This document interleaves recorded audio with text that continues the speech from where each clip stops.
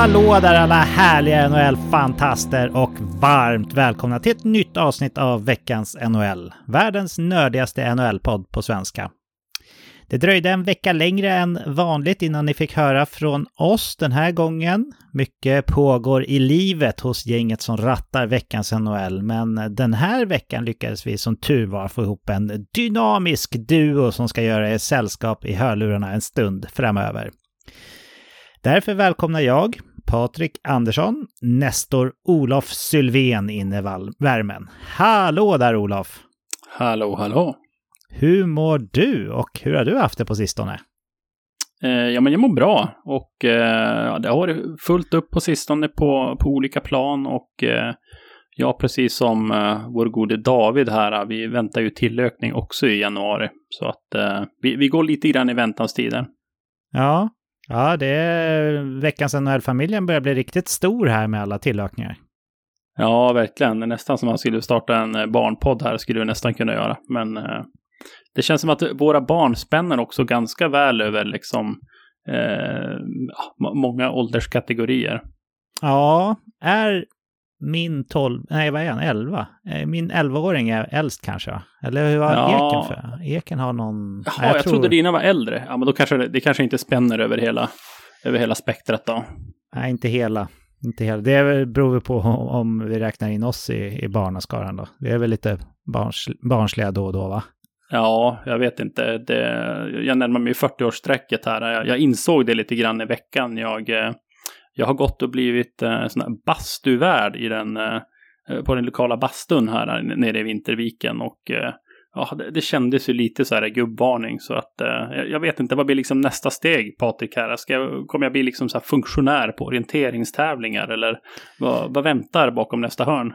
Du har ju fyllt fina 40 liksom. Jo, troligtvis om du har blivit vad innebär bastuvärd förresten? Städar du där eller vad? Ja, nej, det gör jag inte. Det är en sån här medlemsbastu, men en gång i veckan så har de att vem som helst får liksom boka in sig på ett pass, men då måste det vara liksom en ordinarie medlem som liksom tar hand om folk och hälsar välkomna och berättar att här får man inte typ dricka alkohol eller bada naken. Svårare än så är det inte. Okej, du är nakenbadsvakt med andra ord. Ja, men det kan man säga. Ja. Men som svar på din fråga, Olof, så tror jag nästa steg det är bridge gånger 2. Först börjar du gilla bridge-godiset. Ja. Och som ett brev på posten så börjar du kolla YouTube-tutorials på knep i kortspelet bridge. Och sen så har du bridge-kvällar med herr- och damsällskap som väntar runt hörnet. Det är väl det, va, tror jag? Ja, alltså jag äter ju inte godis för det första, men det är väl lätt fixat. Men min farmor spelade mycket bridge och när jag var så ett jobbigt barn så ville jag att hon skulle lära mig. Men hon var alltid så här, nej det är för svårt för barn, det går inte. Så jag har en liten öm punkt det här med bridge. Jag vet inte om jag liksom vill ge mig in i det nu. Det är liksom, ja. Nej, inte nu, men snart är du över 40 och kom ihåg vart du hörde det först, Olof. Kom ihåg vart du hörde det först. Ja, men det låter bra. Då har jag fått svar på min fråga då. Jajamän. Ja, det har ju som vanligt hänt en hel del i NHL, så jag tänker att vi kastar oss in i veckans innehåll och vi börjar som vi brukar med snabba puckar. Förra säsongen kan Columbus Blue Jackets backbesättning beskrivas som klart skral. Inför den här säsongen förstärkte man med rutinerade pjäser i form av Damon Severson från Devils och Ivan Provorov från Flyers. Den förstnämnda får dock Blue Jackets klara sig utan en tid nu på grund av en överkroppsskada. Severson förväntas missa 6 veckor samtidigt som svenskbacken Adam Bokvist nu får möjligheten att växla upp i Seversons frånvaro. Chicago Blackhawks plockade in Taylor Hall som en tilltänkt lekkamrat för Connor Bedard under hans första säsong i ligan. Dessvärre har Halls säsong varit skadefylld med flera skador i omgångar. Nu meddelar dessutom Chicago att Taylor Hall har spelat färdigt för den här säsongen eftersom att han ska operera en knäskada. Vi önskar Taylor Hall lycka till i kommande rehabilitering. Att spelare ibland är borta på obestämd tid händer titt som tätt. Men att spelare blir borta på obestämd tid utan någon riktig förklaring tillhör det motsatta. I veckan dök Blackhawks Corey Perry inte upp på en av lagets träningar, vilket väckte frågor hos både medspelare, media och fans. Efter att Perrys frånvaro uppmärksammats gick Chicago till slut ut med följande uttalande. Corey Perry har lämnat Chicago Blackhawks för att hantera en personlig situation. Det har senare också framgått att det är klubben i fråga som har tagit beslutet att Perry ska ta ett kliv bort från laget på obestämd tid. Toronto meddelade i veckan att man har placerat John Klingberg på Long Term Injury Reserve. Vilken typ av skada det handlar om är inte offentligt, men Klingberg sa inför Torontos Sverigevistelse att det här är en skada han har haft och har kunnat spela igenom med under hela hans karriär. Klingberg har tidigt i sin karriär opererat båda höfterna, men det är alltså inte bekräftat att det är just höfterna som är problemet den här gången. Vissa medier har spekulerat i att Klingberg nu faktiskt kan ha spelat sin sista match i NHL, men inte heller det är något som det finns bekräftade uppgifter kring. Vi hoppas på att John lyckas läka väl och att vi får se honom på en NHL-is som spelare igen. Colorado Avalanche-back Samuel Girard har skrivit in sig i NHLPA's Player Assistant Program. I ett uttalande säger Girard att jag har tagit ett proaktivt beslut att ta hand om min mentala hälsa och kommer att gå in i behandling för ångest och depression som i sin tur lett till alkoholmissbruk. Att ta hand om sin psykiska hälsa är av yttersta vikt och jag uppmuntrar alla att söka hjälp om man känner att man behöver det. New York Islanders placerade i veckan stabila backen Adam Pelech på Long Term Injury Reserve, vilket är ett tungt avbräck för Islanders. En tilltänkt lösning på det problemet tycks vara veteranen Mike Riley som Islanders plockade upp från waivers efter att Florida hade placerat honom där. Vi får se om Riley eller någon annan Islanders-back lyckas fylla Adam Pelechs skor. Och i och med det så stänger vi veckans snabba puckar. Då är vi framme vid den delen av avsnittet när vi sänker tempot lite för att reflektera kring sånt som vi har gått och funderat på under veckan som har gått. Och Olof, jag är väldigt nyfiken på att höra vad du har gått och funderat på. Alltså jag tänker att vi ska lite grann i kölvattnet här av Nyllets framgångsrika segertåg i Sverige under Global Series. Att vi ska ta oss an den här, hans kontraktssituation och under de senaste åren egentligen har ju Nylander omgärdats av diverse trade-rykten. Jag tror till och med att vi har haft uppe ett dilemma i veckans NHL med Nylander. Och nu på senare tid så har ju snacket handlat väldigt mycket om hans kommande kontrakt och om Toronto kan eller borde skriva nytt kontrakt med honom eller möjligen trada honom. Så att jag tänker så här, Patrik, att här och nu så ska du och jag reda ut det här nu en gång för alla. Och jag tänker att vi ska göra det genom att ta oss an ett antal påståenden och frågor som cirkulerar i medier och debatten kring den här situationen. Och jag tänkte att vi ska ta oss an dem. Jag har samlat ihop 7 stycken och sen så tänker jag att vi i slutet ska slå fast helt enkelt vad som kommer hända, när det kommer att hända och hur det kommer att ske. Låter det som en bra idé? Det låter som en gedigen plan som du och jag ska lägga här för Toronto så att de slipper fundera över vad som kan vara bäst. Ja, men absolut. Vi fakturerar sen bara. Ja.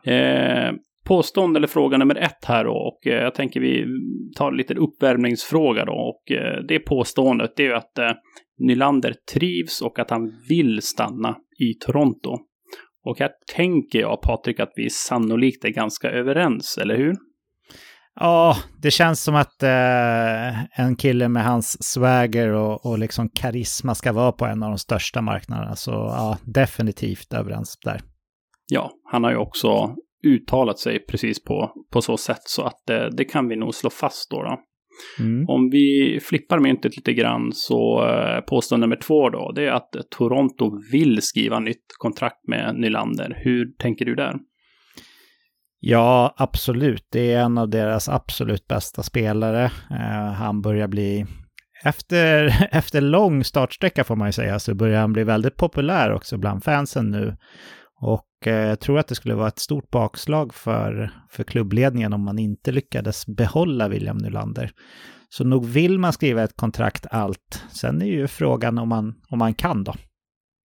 Ja, vi kommer till det lite senare, men jag håller med dig. Det vill man tveklöst. Och jag tänker att kikar man lite grann på de här kontrakten man skrev i somras med Bertuzzi, Klingberg och Domi, så gick ju alla de in på 1 års kontrakt. Och det tycker jag är en tydlig indikation på att man har Nylander i åtanke. Och man har en plan för att skriva ett nytt kontrakt med honom då. Sen kommer vi till ett tredje påstående här som jag tycker själv är ganska intressant. Och det lyder lite att går det att vara framgångsrik som lag med att ha 3 eller 4 spelare beroende lite grann på hur man ser på det här som tjänar över 10 miljoner per säsong? Toronto har ju ett par väldigt dyra kontrakt. Hur tänker du, Patrik, där? Det återstår ju att se. Fram tills precis när Vegas vann kuppen så hade ju inget lag, tror jag, vunnit kuppen med en spelare som hade över 10 miljoner i kontrakt, om jag inte missminner mig. Jag för mig att Vasilevski kanske fick sitt kontrakt efter. Ja, det har inte varit många 10 miljoners kontrakt som har vunnit Stanley Cup i alla fall under lönetagseran.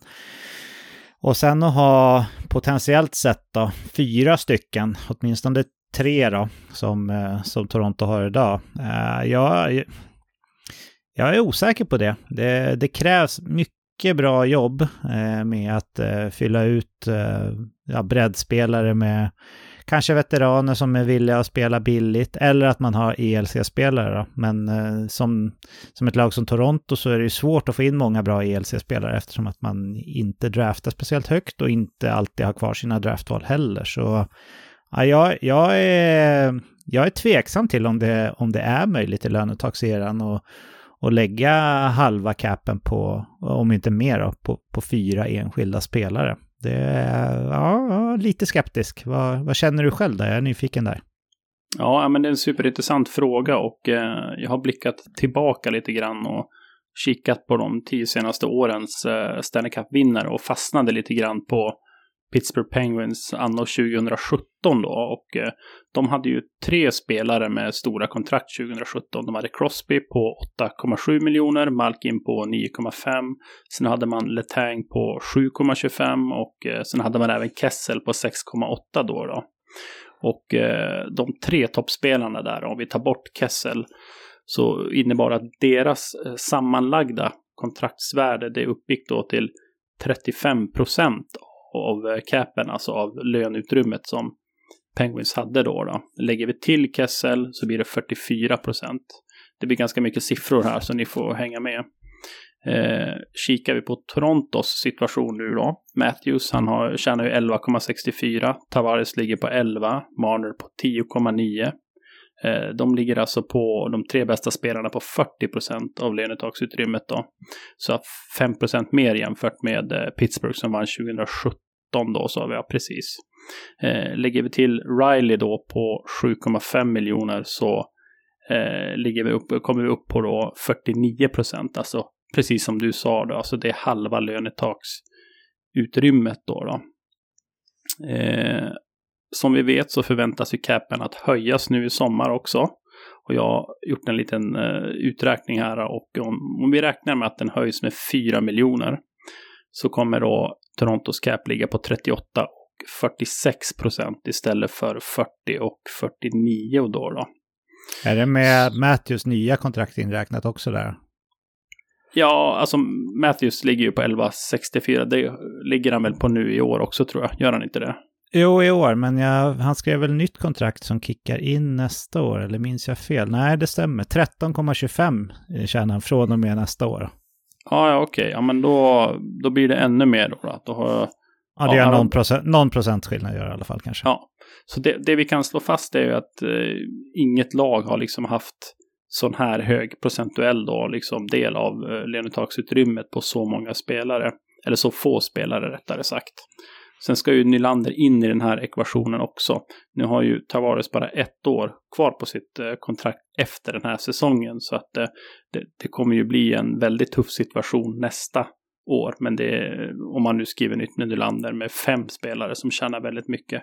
Men det är ju bara under 1 år, så det kanske man kan hantera då.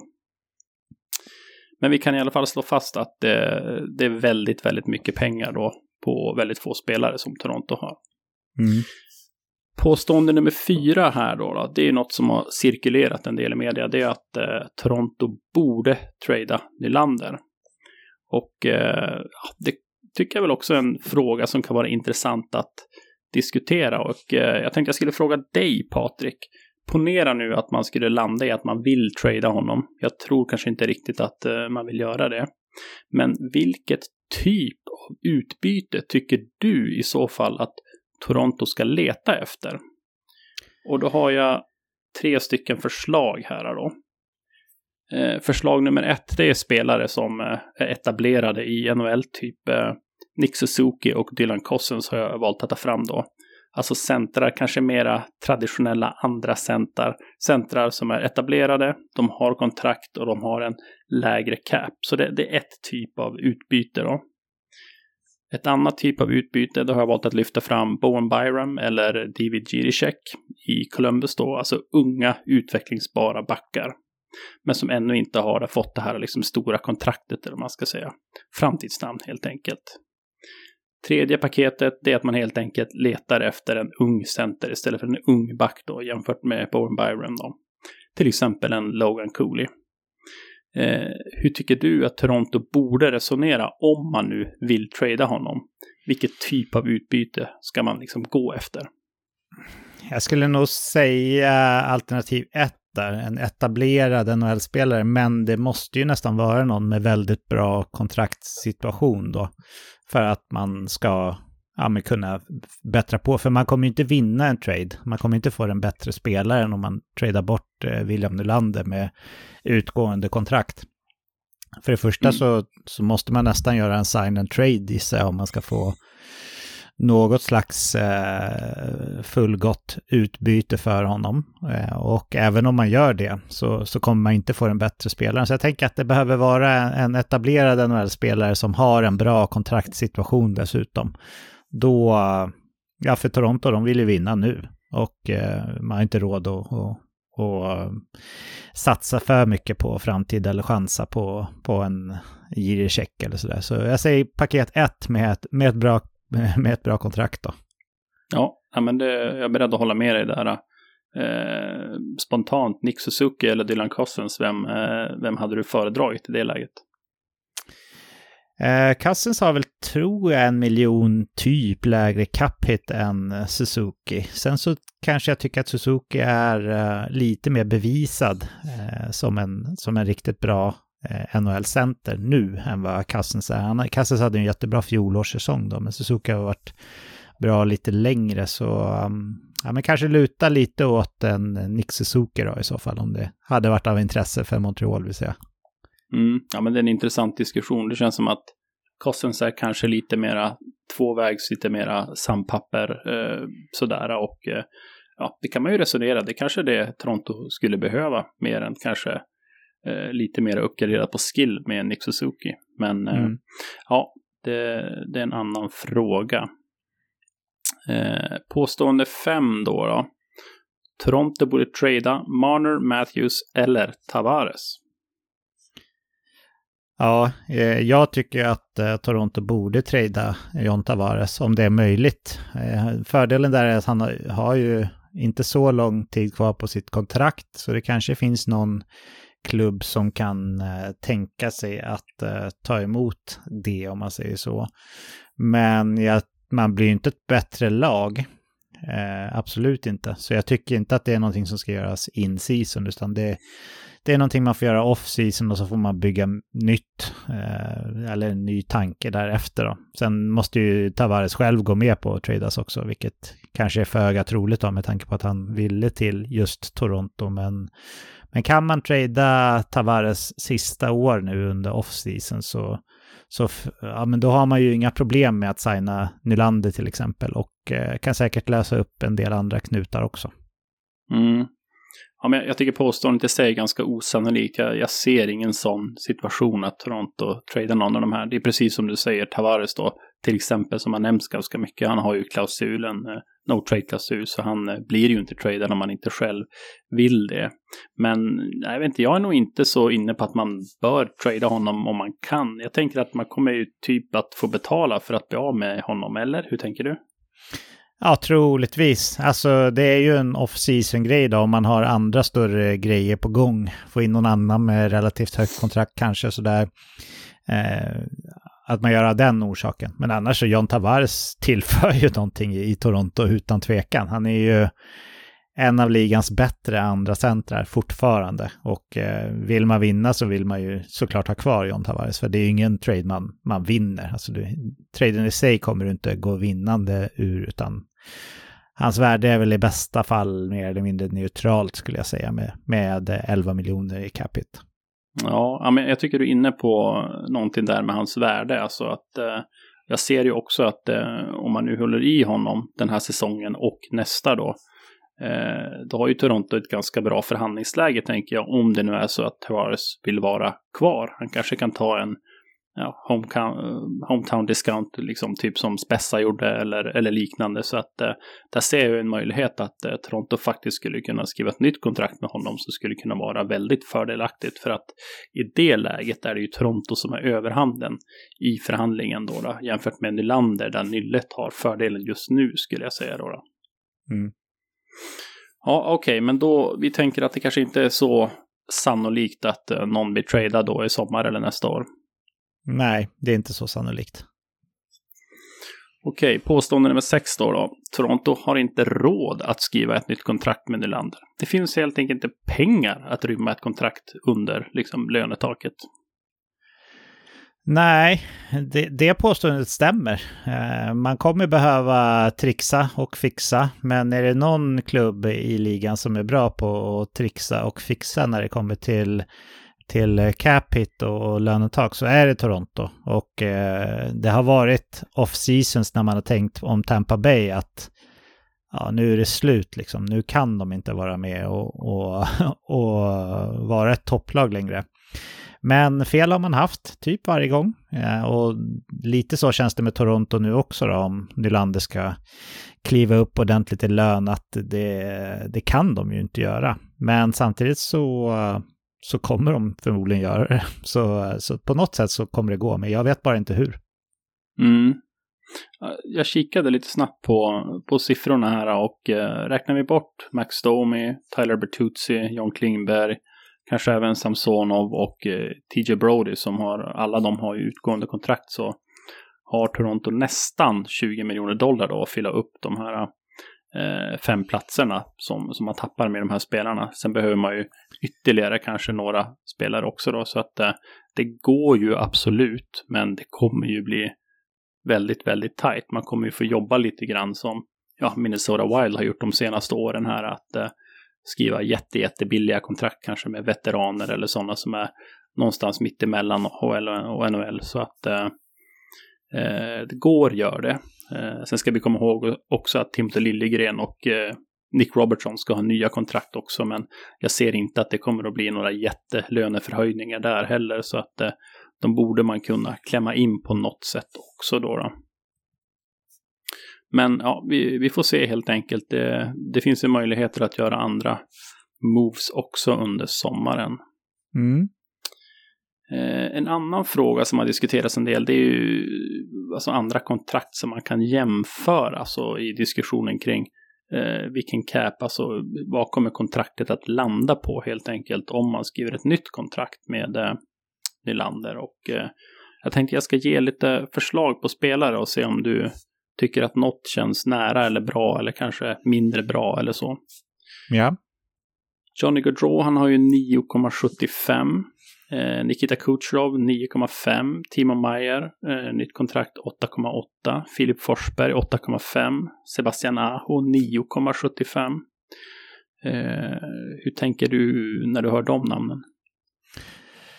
Ja, jag tycker att man får nästan räkna bort de som har signat som free agents. Johnny Gaudreau, det kanske bara var Johnny Hockey utav de du nämnde som har gjort det i och för sig. Men jag tycker att Kucherov är en bra jämförelse. Han känns som en spelare som Tampa Bay vill ha kvar. Kucherov vill vara kvar.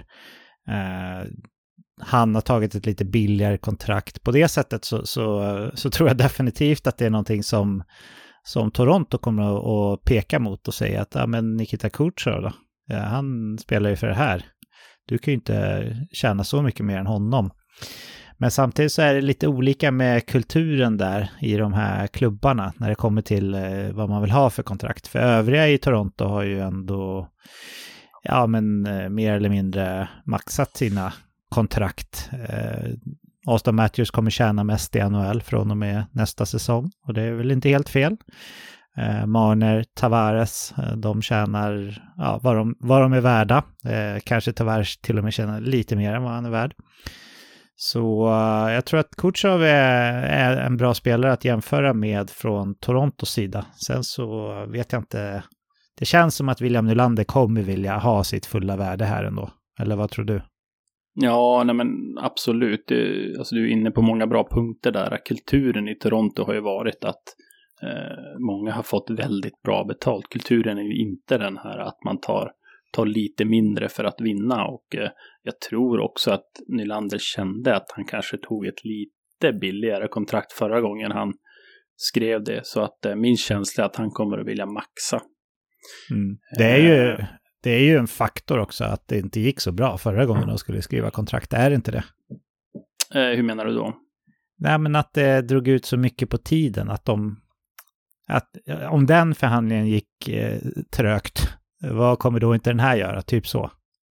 Absolut, och då hade ju Toronto bollen lite grann då. Nu känns det som att nu har ju Nylander lite bollen. Så att men absolut, det håller jag med om. Mm.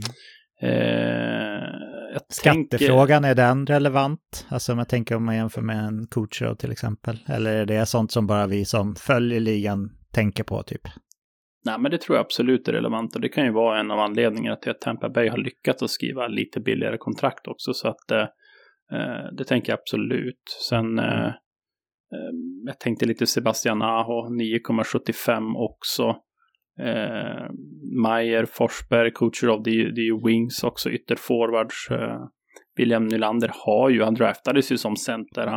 Han har ju möjligheten att spela center och det kanske finns någon plan för det för honom i framtiden också, vad vet jag. Och center de spelade ju honom som tredje center under försäsongsmatcherna. Absolut. Och jag vet också att både coach och GM uttalade sig och sa att vi tänker att Nylander kan vara en center i framtiden också. Mm. Så att centra får ju lite mer, så det tror jag också talar lite för att det kanske blir lite dyrare då. Mm. Jaha, ska vi försöka sammanfatta här lite grann, eller vill du lägga till någonting när vi snackar kontrakt? Nej, det känns som att vi har grottat ner oss i förutsättningarna här och är redo att sammanfatta. Vad säger du? Ja, men då tänker jag så här. Kommer Toronto att skriva nytt kontrakt med Nyllet, ja eller nej? Jag säger ja, vad säger du? Absolut, säger jag. 100%. Kommer Tavares, Marner eller Matthews att bli tradade? Vad säger du? Jag säger nej. Nej, jag håller med också. Hur långt tror du att kontraktet blir? Marner skrev ju 6 år nu på sitt senaste och Matthews 5. Jag kan tänka mig att Nylander vill ha 8. Toronto kanske skulle föredra 6 eller 7. Men hur långt tror du kontraktet blir? Ja, det är faktiskt inte så lätt att gissa. Men jag tänker att antingen vill han ha ett så långt kontrakt som möjligt, 7-8 år, Nylander alltså, som då kommer att kanske sträcka sig mer eller mindre hela hans NHL-karriär. Eller så kanske han vill skriva typ ett 2-årskontrakt eller någonting sånt, så att han har möjlighet att skriva ett riktigt fett kontrakt till då. Det känns som en spelare som gärna satsar på sig själv. Men utav de två så känns ett långt kontrakt som det mest sannolika ändå. Så jag skulle nog tro att det blir någonstans mellan 6 och 8 år. Ska vi leker med tanken på att det blir 8 år då? Vad tror du siffran kommer att landa på? 8 år, då kommer den gå ner lite grann. Jag tror att är det 8 år, då snackar vi nog runt 9,5-10 miljoner. Sen så ökar nog det där med åtminstone 0,5 miljon per kortare år i kontrakt då. Så är det 6 år så snackar vi 10,5-11 miljoner skulle jag säga. Ja, men det låter rimligt. Marner ligger ju på 10,9 där om jag inte missminner mig. Så att jag har skrivit mellan 10 och 12 har jag skrivit på 8 år. Men det är möjligt att det skulle kunna bli lite lägre också. Men vi får se. Behöver man vara orolig som Toronto-supporter nu om att han kan försvinna så att säga? Alltså det är klart att man får lov att vara lite orolig med historien från tidigare kontrakt och med deras lönetakssituation och med spelaren William Nylander också. Jag tänker nu när han mer eller mindre börjar bli en stjärna också. Jag menar inte bara på isen utan stor vid sidan av isen. Så finns det nog väldigt många klubbar som skulle kunna tänka sig att kasta rätt mycket pengar på Nylander. Och så mycket hometown discount så tror jag inte han är redo att ta. Med tanke på att ingen annan direkt har gjort det sådär. Så lite orolig, men jag tror att det kommer ordna sig. Och vi ska ju komma ihåg det också att när vi pratar längd och kontrakt här och när vi jämför med Marner och Matthews så kontrakten som de har skrivit när de går ut så jag tror Matthews är runt 30 och Marner 28 då, så att de är fortfarande peakår och skriver Nylander ett 8-årskontrakt så kommer han ju vara väldigt mycket äldre när det går ut och kanske närmare 35, vilket gör att capen sannolikt kommer att gå ner lite grann då också då. Sen har vi har inte snackat så mycket om det, men capen går ju sannolikt upp också en del i sommar och kanske även kommande år, så att det är ytterligare en punkt att ta med i beräkningen då som jag tänker att Camp Nylander säkert trycker en del på. Säkert, men jag tror det när jag ser det angående högre cap. Så vill jag bara säga. Det känns som att det kan bli en besvikelse. Det har blivit det någon eller några gånger i alla fall. Så först när jag ser att den går upp med många miljoner, alltså 4 typ, så tror jag på det. Innan det så kan jag inte utgå från det riktigt när jag tänker kontrakt i alla fall. Brad Treliving, han gav ju Jonathan Huber då i Calgary då 10,5 miljoner per år i 8 år och Huber då kommer ju vara äldre än Nylander när hans kontrakt går ut också då, om Nylander skriver ett kontrakt på 8 miljoner. Så att det kan ju vara en siffra att ha lite grann i bakhuvudet där när vi tänker på Nylanders kontrakt. Absolut. Du, jag ska hoppa vidare, Olof, på någonting som jag har gått och fnulat på, men innan det så tänkte jag bara bolla lite snabbt med det. När vi har suttit och pratat så mycket om William Alex Nylander. Hans kontrakt är ingen hot topic, men Williams är det. Yes. Så jag har suttit och tänkt på några andra spelare som har utgående kontrakt och är UFAs. Alltså vi ska inte djupdyka kring de här lika mycket som vi gjorde kring William Nylander såklart, men alla spelare i klubbar som ligger tight mot lönetaket och jag tänkte bara höra med dig på uppstuds så här om du tror att de kommer att bli kvar i sin nuvarande klubb eller om de kommer att byta klubb. Ska jag köra några heta UFAs eller? Ja men absolut, kontrakt är ju kul tycker jag. Steven Stamkos har ju utgående kontrakt och där var det också lite, det gick också lite knackigt förra gången de skulle skriva. Vad tror du där? Ja, nu ska vi se. Han börjar bli lite till år men inte så mycket va? Vi ska se. Jag klickar fram här. 33 år är han och han har 8,5. Ja, det är en bra fråga. Jag tror att om han ska bli kvar då kommer han nog få gå ner i lön en del, det tror jag ändå. Så att samtidigt känns det som en spelare som verkligen trivs i Tampa. Och man har ju fortfarande ett bra Stanley Cup-fönster. Men vill han casha in så kommer han att kunna få med någon annanstans. Det tror jag, men kanske inte några jättesummor. Så att Ja, han är deras kapten. Ska vi gissa?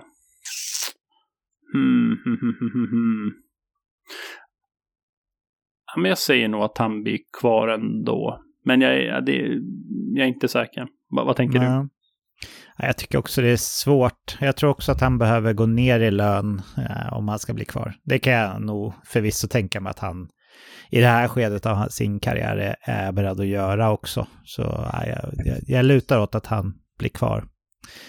Sen har jag 2 stycken Florida-spelare som levererar ganska mycket mer än vad deras nuvarande kontrakt gör gällande. Och båda har utgående kontrakt. Sam Reinhart och Brandon Montour.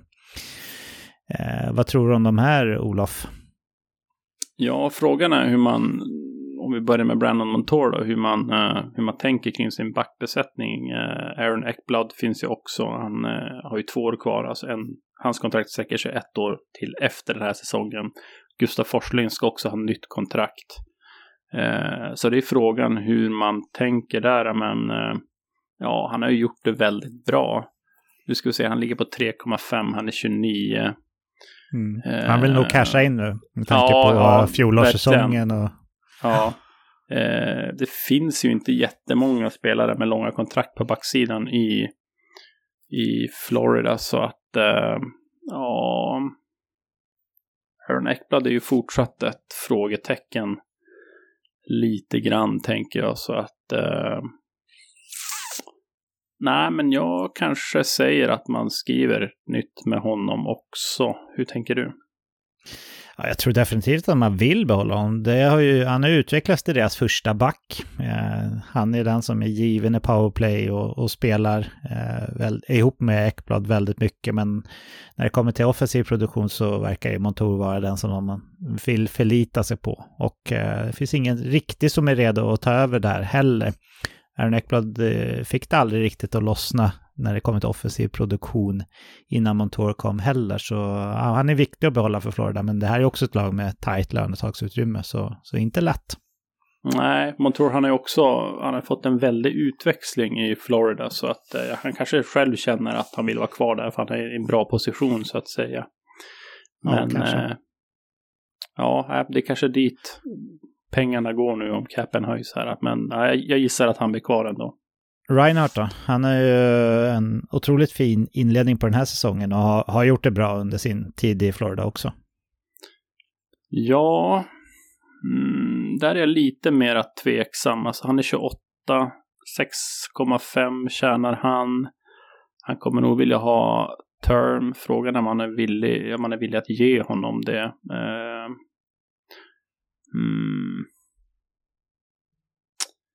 Ja. Ser situationen ut här. Vad har vi mer? Bennett har vi. Nej, men ja, den är tuffare alltså. Den är tuffare. Det har ju gått så pass bra också för Florida och Reinhardt här under inledningen av säsongen, så man kan ju inte heller skeppa honom, utan man ska väl gå för att vinna. Gick ju till final här sist, så det finns väl ingen anledning att ha lägre målsättning än så, tänker jag. Nej, och sen har du ju som sagt Sam Bennett, han är 27. Han har ytterligare 1 år kvar. Du har Carter Verhaeghe 28. Alltså alla de 3 kommer man inte att kunna behålla, det tror jag inte. Frågan är vem det är som får stryka på foten. Sam Bennett kanske, han är visserligen center.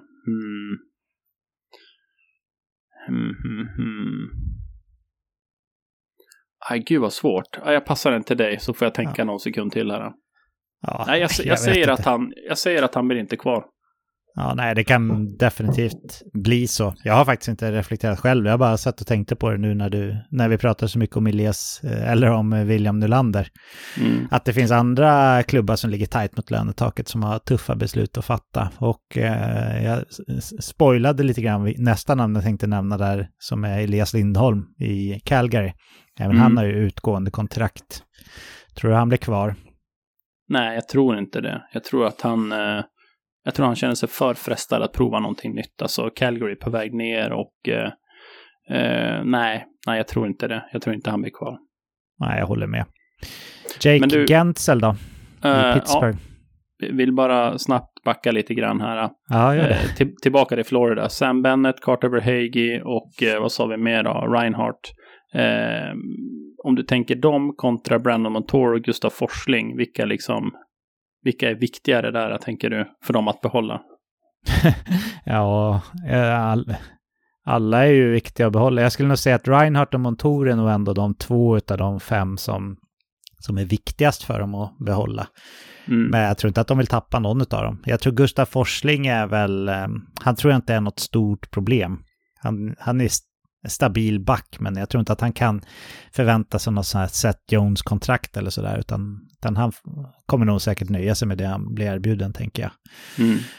Bennett, tror inte han ska gå upp så mycket i lön heller. Så Montour och Reinhardt är nog de jag skulle lägga fokus på. Verhaeghe har ju gjort det jättebra.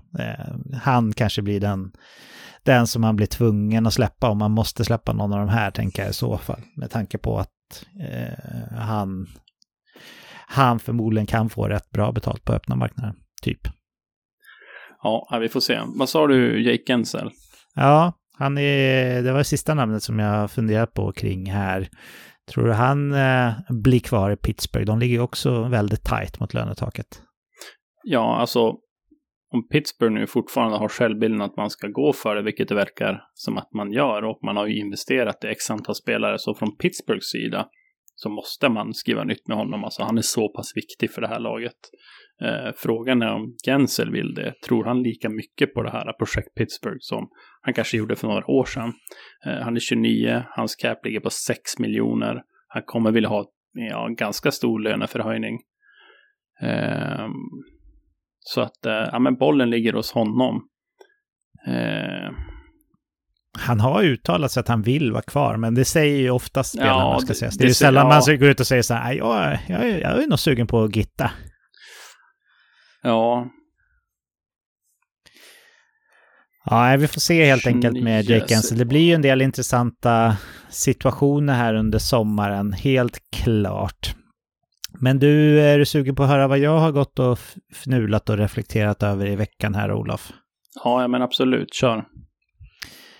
Jag stannade upp kring en artikel i The Athletic där jag hade en trevlig lässtund i veckan här.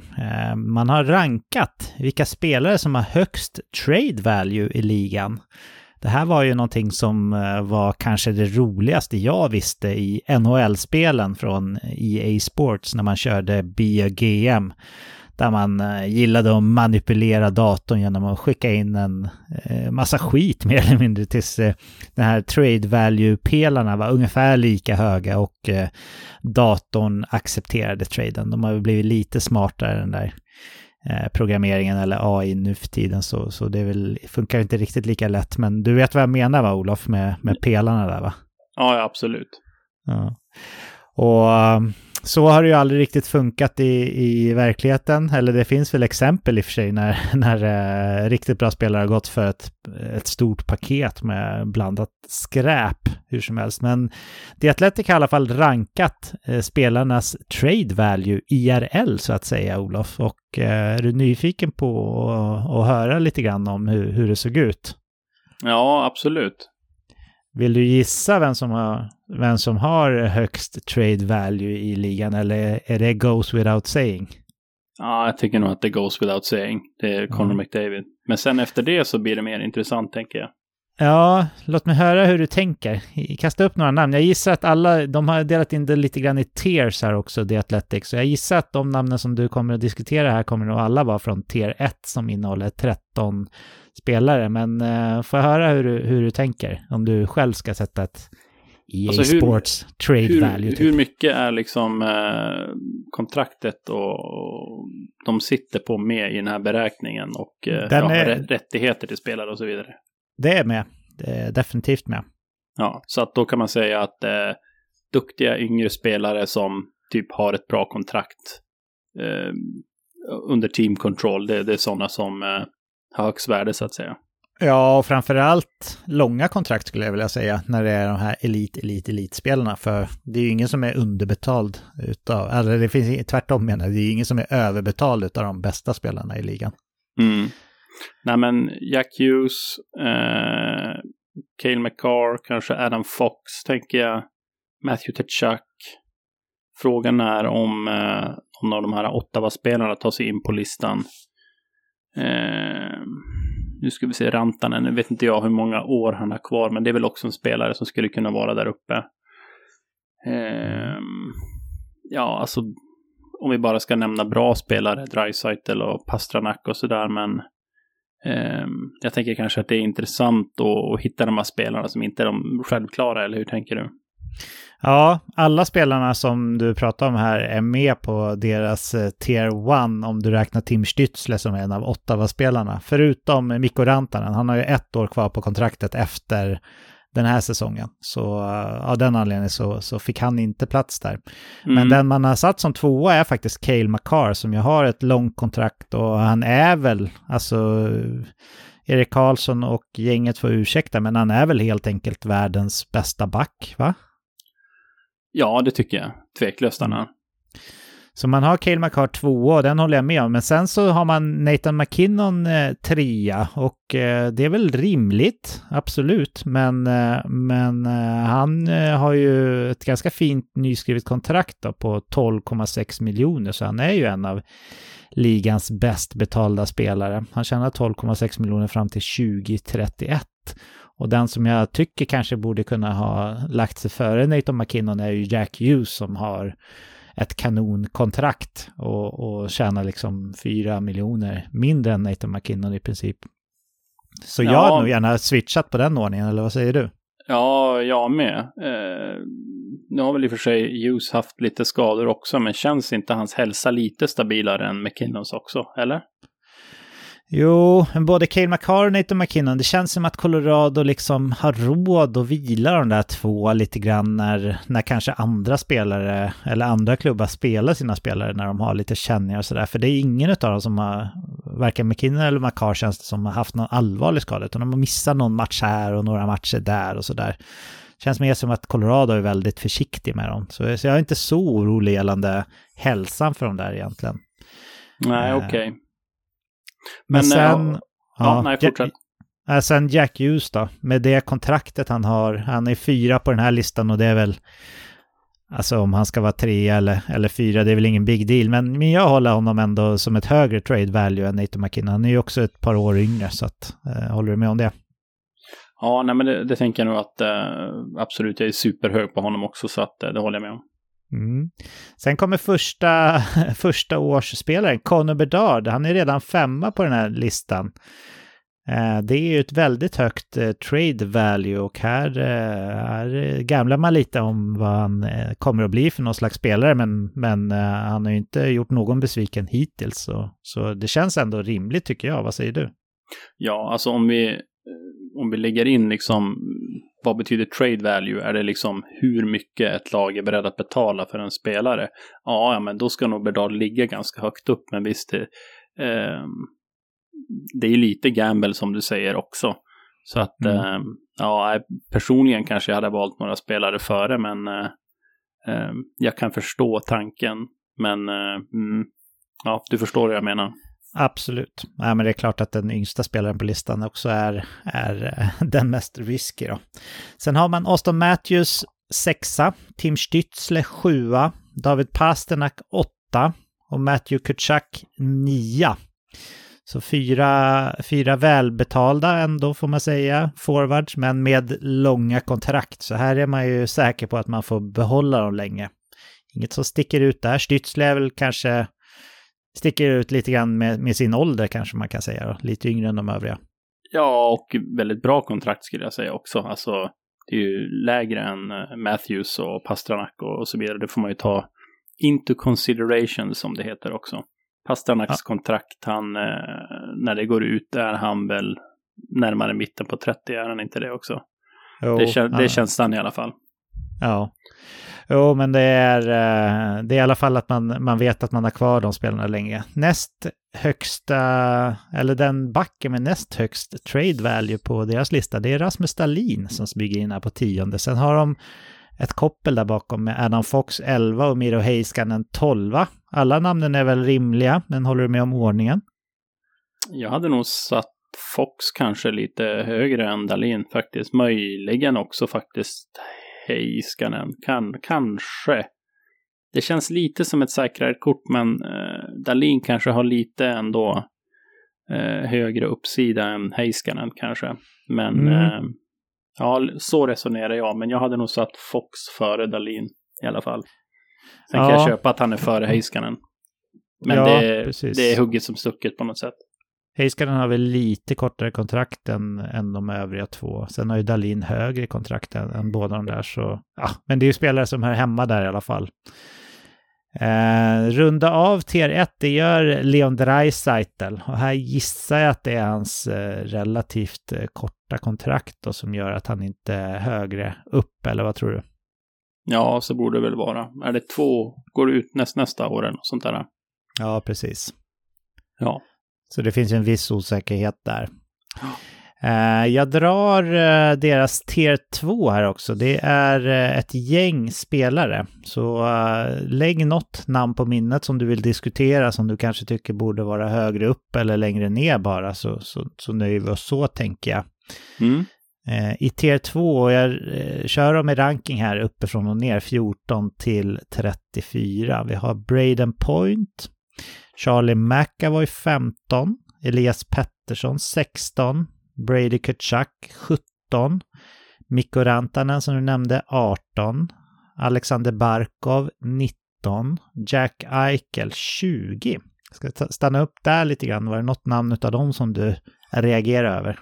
Ja, Braden Point och Elias Pettersson tycker jag är bra. Brady Tkachuk också, mycket på grund av ålder och fin siffra på kontraktet där. Ja, Elias Pettersson skulle väl säkerligen varit längre ner om han inte hade varit RFA efter det här kontraktet som han har nu, gissar, eller vad tror du? Ja, absolut. Han skriver väl nytt. Är 1 år han har kvar?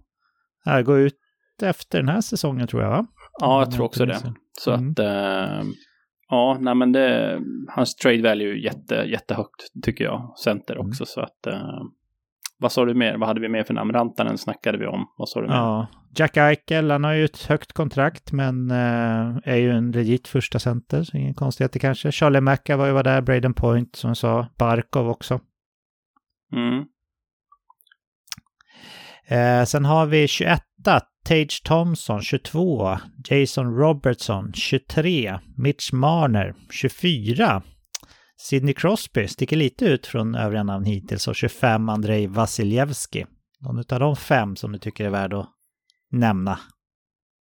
Ja, Crosby känns ju lite högt faktiskt. Visst, han har väl den här säsongen och 1 år till kvar, men sen är han gammal. Där måste man bara kunna satsa på lite yngre förmågor, så att men fattar du vilket lyft det skulle vara för en franchise att få in Sidney Crosby ändå? Alltså tänker market value och sådana där saker också. Ja, absolut. Och kanske också självbilden att gå in i ett slutspel med honom. Absolut. Han är ju en spelare, jag har ju pratat om många gånger, som gör spelare runt sig mycket bättre också. Men nej, jag tycker ändå att det är alldeles för högt. Vasilevski också. Ganska dyrt kontrakt. Jag är ju inget fan av jättedyra målvaktskontrakt, så att vad hade du med för spelare, sa du? Sen var det ju Tage Thompson och Jason Robertson går väl i lite samma kategori där. Unga med bra och långa kontrakt. Ja, nej men jag hade hellre tradat för någon av dem än Crosby och Vasilevski. Jag förstår. 26 till 30, där har vi Quinn Hughes 26, Nikita Kucherov 27, 28 nästa rookie Adam Fantilli, 29 Roope Hintz, 30 Kirill Kaprizov. Det är lite blandad kompott där. Vad säger du? Ja, Fantilli rankar så högt. Det förvånar mig lite kanske, tycker jag. Sen det är ju ja, Fantilli, Hintz, Kaprizov och vad sa du mer var det? Sen var det Quinn Hughes, Nikita Kucherov också. Ja. Ja, men det är ganska stor blandning på typ av spelare, men jag går ju alltid hellre på yngre spelare, och den säsong som Quinn Hughes har nu, och han har ett billigt kontrakt också ytterligare en år, så att han ska högt upp av de killarna tycker jag. Ja. Så de sista 4 namnen här i tier 2, det är Roman Josi 31, Ilja Sorokin 32, Viktor Hedman 33 och Igor Sjestjorkin 34. Något som du tycker sticker ut? Alltså Josi gillar ju väldigt mycket. Nu är han inte så gammal, men han har väl några år kvar bara. Det är ju en spelare som jag också tror skulle kunna, apropå Crosby då, betyda väldigt mycket för franchise att få. Sen Sorokin och Sjestjorkin, jättebra målvakter. Nu är jag lite dålig pejl på deras kontraktssituation. Har Sorokin skrivit nytt, eller ska han skriva? Ja, Sorokin skrev ett nytt, stort, långt, som jag tror kickar in från nästa säsong då. Så han är ju uppbunden länge på ett dyrt kontrakt då, medan Sjestjorkin har något år kvar innan det är dags för nytt. Ja, nej men det är voodoo det här med målvakter som du brukar säga. Ja, det brukar vi faktiskt. Jag ska inte rabbla några fler uppifrån och ner så här, men ifrån tier 3 så har jag några namn som jag tycker är intressanta. Leo Karlsson draftades också nu i år ju, 37, så att topp 3 från draften i år är alla på topp 37 då, på deras trade value. Lite recency bias kanske. Vi har en som vi nämnde tidigare då, Dylan Cousins 35, så stämmer The Athletics ranking här, så kommer man inte kunna byta till sig honom för en William Nylander då, för han har inte kommit upp här än. Vi har Mika Zibanejad 43, lite intressant kanske. Sen har vi Logan Cooley, hypad center 48. Vi har Matthew Boldy, tycker jag är lite intressant, 55. Han har ju någon bra säsong, men kanske inte visat så mycket. Och sen fortsätter det ner här, och någon som sticker ut lite grann kanske skulle säga är Anse Kopitar på 57:e plats. Han börjar komma upp en del i åldern och skrev ju ett nytt kontrakt som inte var svinbilligt heller. Så den tycker jag är lite hög, eller vad säger du? Ja, Kopitar är hög. Du skulle säga Matthew Boldy. Vi kan pausa den, men jag kan förklara varför den ändå ligger med på den här listan. Men vi kommer att återkomma till den lite senare under det här avsnittet. Så att vi kan pausa den lite, men jag fattar den i alla fall. Då blir det en liten cliffhanger här. Det blir lite cliffhanger. Intressant också att Dylan Cousins rankas så högt. Sannolikt på grund av alltså centerpositionen, ålder och att han sitter på ett jäkligt bra kontrakt, måste man ändå säga. Absolut. Jag tror kontraktet spelar in väldigt, väldigt mycket där. William Nylander som vi nämnde, han är på plats 65 på listan, så förmodligen behöver man, om de har rätt då, krydda lite grann för om man ska kunna få in en Dylan Cousins för honom då. Ja, intressant. Jag nöjer mig så helt enkelt. Jag kan säga Nick Suzuki, han är på plats 78. Så att där skulle man kunna få till en deal från Torontos del om man bara gick på den här listan rakt upp och ner. Men det var mycket prat om värde på kontrakt och sådär, och det gör faktiskt att jag är sugen på att hoppa vidare i programmet, så i och med det så stänger vi veckans reflektioner.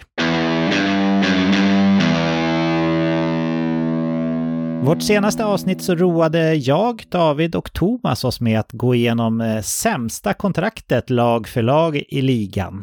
Idag tänkte jag och Olof gå mer mot dur i skalan och göra samma sak, fast nu komma fram till lagens bästa kontrakt. Och vi kommer göra som förra veckan, att vi tar lagen i bokstavsordning. Tyckte du att det var en svår uppgift det här, Olof?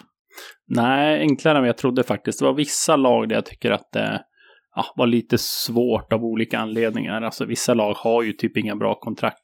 Ett par hade några kontrakt som konkurrerade med varandra, men oftast tyckte jag att det var ändå ganska tydligt vilket som var det bästa kontraktet. Ja, vad spännande. Får se om jag och lyssnarna håller med dig idag. Vi börjar uppifrån och du kan köra igång med Anaheim Ducks.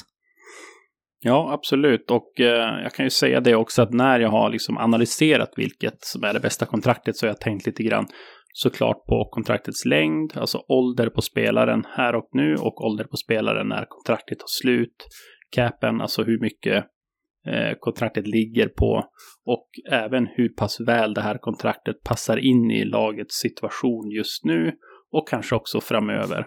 Och sen har jag kikat också på om det finns några klausuler då. Så att det är de 5 punkterna som jag har kikat på när jag har gjort den här övningen.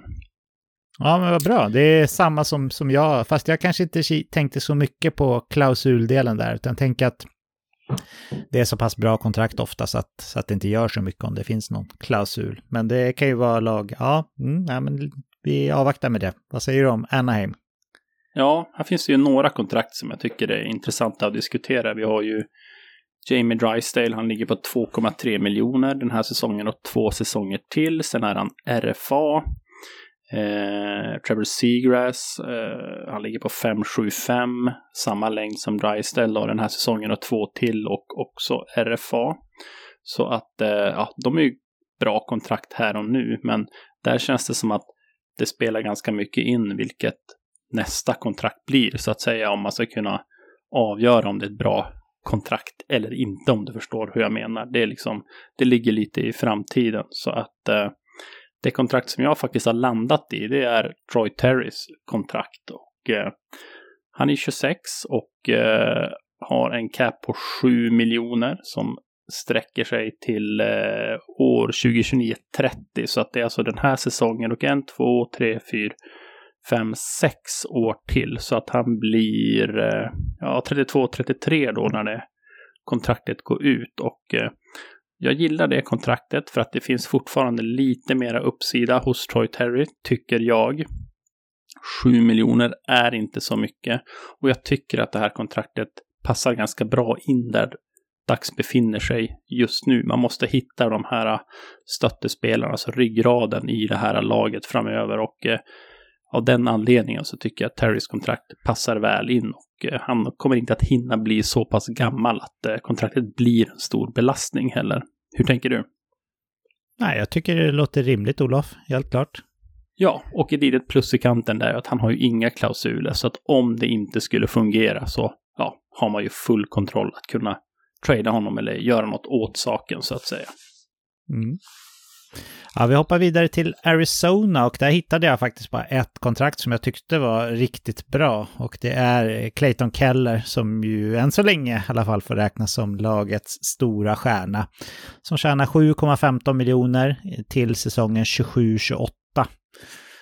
Ingen konkurrens där som jag ser det nu, så inte så mycket att diskutera kanske. Jag gissar att du håller med, Olof. Ja, jag tycker det faktiskt. Spontant, vad tänker du om Nick Schmaltz kontrakt? Jag tycker att det är helt okej, men jag tror inte att han är en legit första center i något annat lag direkt sådär, utan det är väl mer situationen som har gjort att han har hamnat där han har hamnat, och det är väl ett okej kontrakt, men inget som konkurrerar med Keller i alla fall. Mm. Boston Bruins, Olof, hur ser det ut där? Boston Bruins, just det. Ja, men där har jag valt David Pasternaks kontrakt. Alltså här har vi ju en toppspelare i ligan. Han är den liksom självklara pusselbiten för Boston att fortsätta bygga kring nu när Bergeron och kompani, eventuellt Marchand om några år, försvinner här. Så att han är liksom den viktiga biten för att fortsätta vara konkurrenskraftiga. Kanske kommer kontraktet inte åldras jättebra in i framtiden, men jag tycker att han är så pass viktig för Boston att att få honom under kontrakt, så det var det viktiga. Så att jag har valt Pasternak. Det låter ju alldeles strålande det, tycker jag. Tänk om man hade haft en Jeremy Swayman till nuvarande kontrakt i typ 7-8 år. Då hade det kunnat varit med och krigat där, men nej, jag håller med. Ja, det är väl Charlie McAvoys kontrakt som jag tycker är i närheten i klassen också. Så att, men jag valde Pasternak ändå. Ja. i Buffalo, där hade jag som runner-ups, eller vad man ska säga, Rasmus Dahlin med nyskrivet fint kontrakt och Alex Tuck som dock bara har 2 år till efter den här säsongen. Så jag landade i att det är, även måste man ju säga att Dylan Cousins kontrakt är bra, men jag tycker att det är lite för liten sample size för att veta än. Men jag landade i att Tage Thompsons $7,143 miljoner till säsongen 29-30 är, det kontraktet det är riktigt bra och Buffalos bästa enligt mig. Vad säger du? Ja, absolut. Man skulle nog kunna skriva in det topp 5 i NHL kanske där. Riktigt bra. Och här ser vi ju också att Buffalo liksom hade bra timing när man skrev det här kontraktet. Lite tur kanske man kan säga. Lite skickligt, vad vet jag. Men jättebra kontrakt för Buffalo. Ja. Calgary Flames då? Hittar du något schysst kontrakt där? Ja, här var det svårt tyckte jag. Jag menar, Huber då, sämst kontrakt, stod ju fast förra veckan. Ja. Kadris kontrakt, 7 miljoner, kanske inte så mycket, men han är 33, han har inte riktigt levererat, det är många år kvar. Nej, alltså jag landar till slut i Rasmus Andersson där. Han har varit 4,55 nu då, den här säsongen och 2 säsonger till då.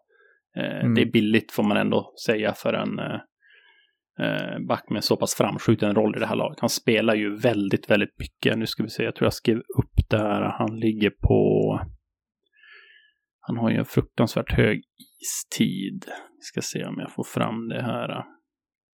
Ja, 24 minuter per match då. Kanske inte var fruktansvärt mycket, men han är ingen toppback offensivt, men han liksom levererar ändå sina poäng. 4,5 miljoner, det är inte mycket. Han är bra ålder, så att det får väl bli det då. Ja, men det är ju ett bra kontrakt, även fast det är brist på sådana i övrigt. Carolina, där tycker jag det var lite svårt också. Jag tycker att Carolina-spelarna generellt har väl i princip sina marknadsvärden i kontrakt sådär. Man har ju valt en sån strategi också som man använder sitt lönetak genom att man erbjuder en spelare ett kontrakt och om den inte är intresserad av det så får de väl leta efter en ny klubb då. Det är inte mer med det. Men det är klart att Sebastian Ahos kontrakt är bra med tanke på att han är deras första center och kommer att vara det under en lång tid framöver. Det börjar gälla nästa säsong då, hans nyskrivna kontrakt $9,75 miljoner och hela vägen till säsongen 31-32, så det är nästan ett decennium till. Men jag tycker ändå inte att det är ett kanonkontrakt. I en bästa värld så skulle jag vilja haft Sebastian Aho som andra center i ett utmanande lag. Men jag valde ändå Piotr Kochetkov som det bästa kontraktet i Carolina. Det är för att han har signat för 2 miljoner bara fram till säsongen 26-27. Vilket såklart är ganska skönt att veta att man har en NHL-målvakt till med ett sånt billigt kontrakt då, ett par år. Men inte jättelätt i Carolina. Tycker du att jag glömmer någon eller håller du med om att Kochetkov kanske är det bästa kontraktet för Carolina i deras situation? Ja, det viktigaste kontraktet, det kanske är Sebastian Ahos, men det är absolut inte det bästa. Jag vill lyfta Andrei Svechnikovs kontrakt också. Han är 23, cap på 7,75. Det är också ruggigt bra. Det kommer att vara ruggigt bra hela vägen ut också. Så att, när ska han slå igenom då? Han gör ju aldrig. Ja, fast tycker du inte han har gjort det? Nej, jag tycker inte det. Han är ju aldrig point per game till exempel som väldigt många spelare är i ligan nu för tiden. Lite skador och sådär, och han har väl aldrig tagit roll i och behållit en roll i första powerplay och sådär. Så jag tycker inte riktigt han har slagit igenom än i alla fall. Ja, men det är väl inget så offensivt brudande lag heller, och han är fortfarande 23 och men jag tycker det är bra. Och jag tror det kommer att vara bra framöver också. Så yes. Men det skulle väl vara det då, tycker jag. Men jag köper Kochetkov.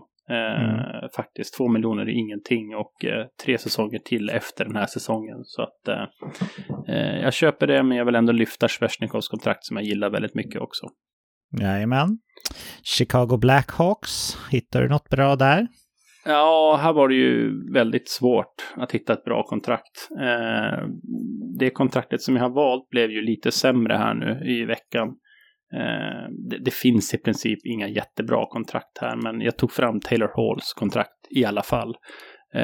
Man valde ju att skriva kontrakt med Taylor Hall och även Corey Perry som jag snackat om innan idag, tror jag, för att man ändå skulle kunna trada dem kanske inför trade deadline, eller inför trade deadline nästa år i Taylor Halls fall nu då.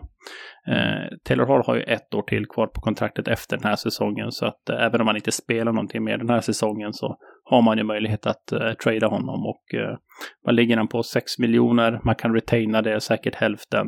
Jag tror man kan få ett bra utbyte för det inför en trade deadline, det tror jag.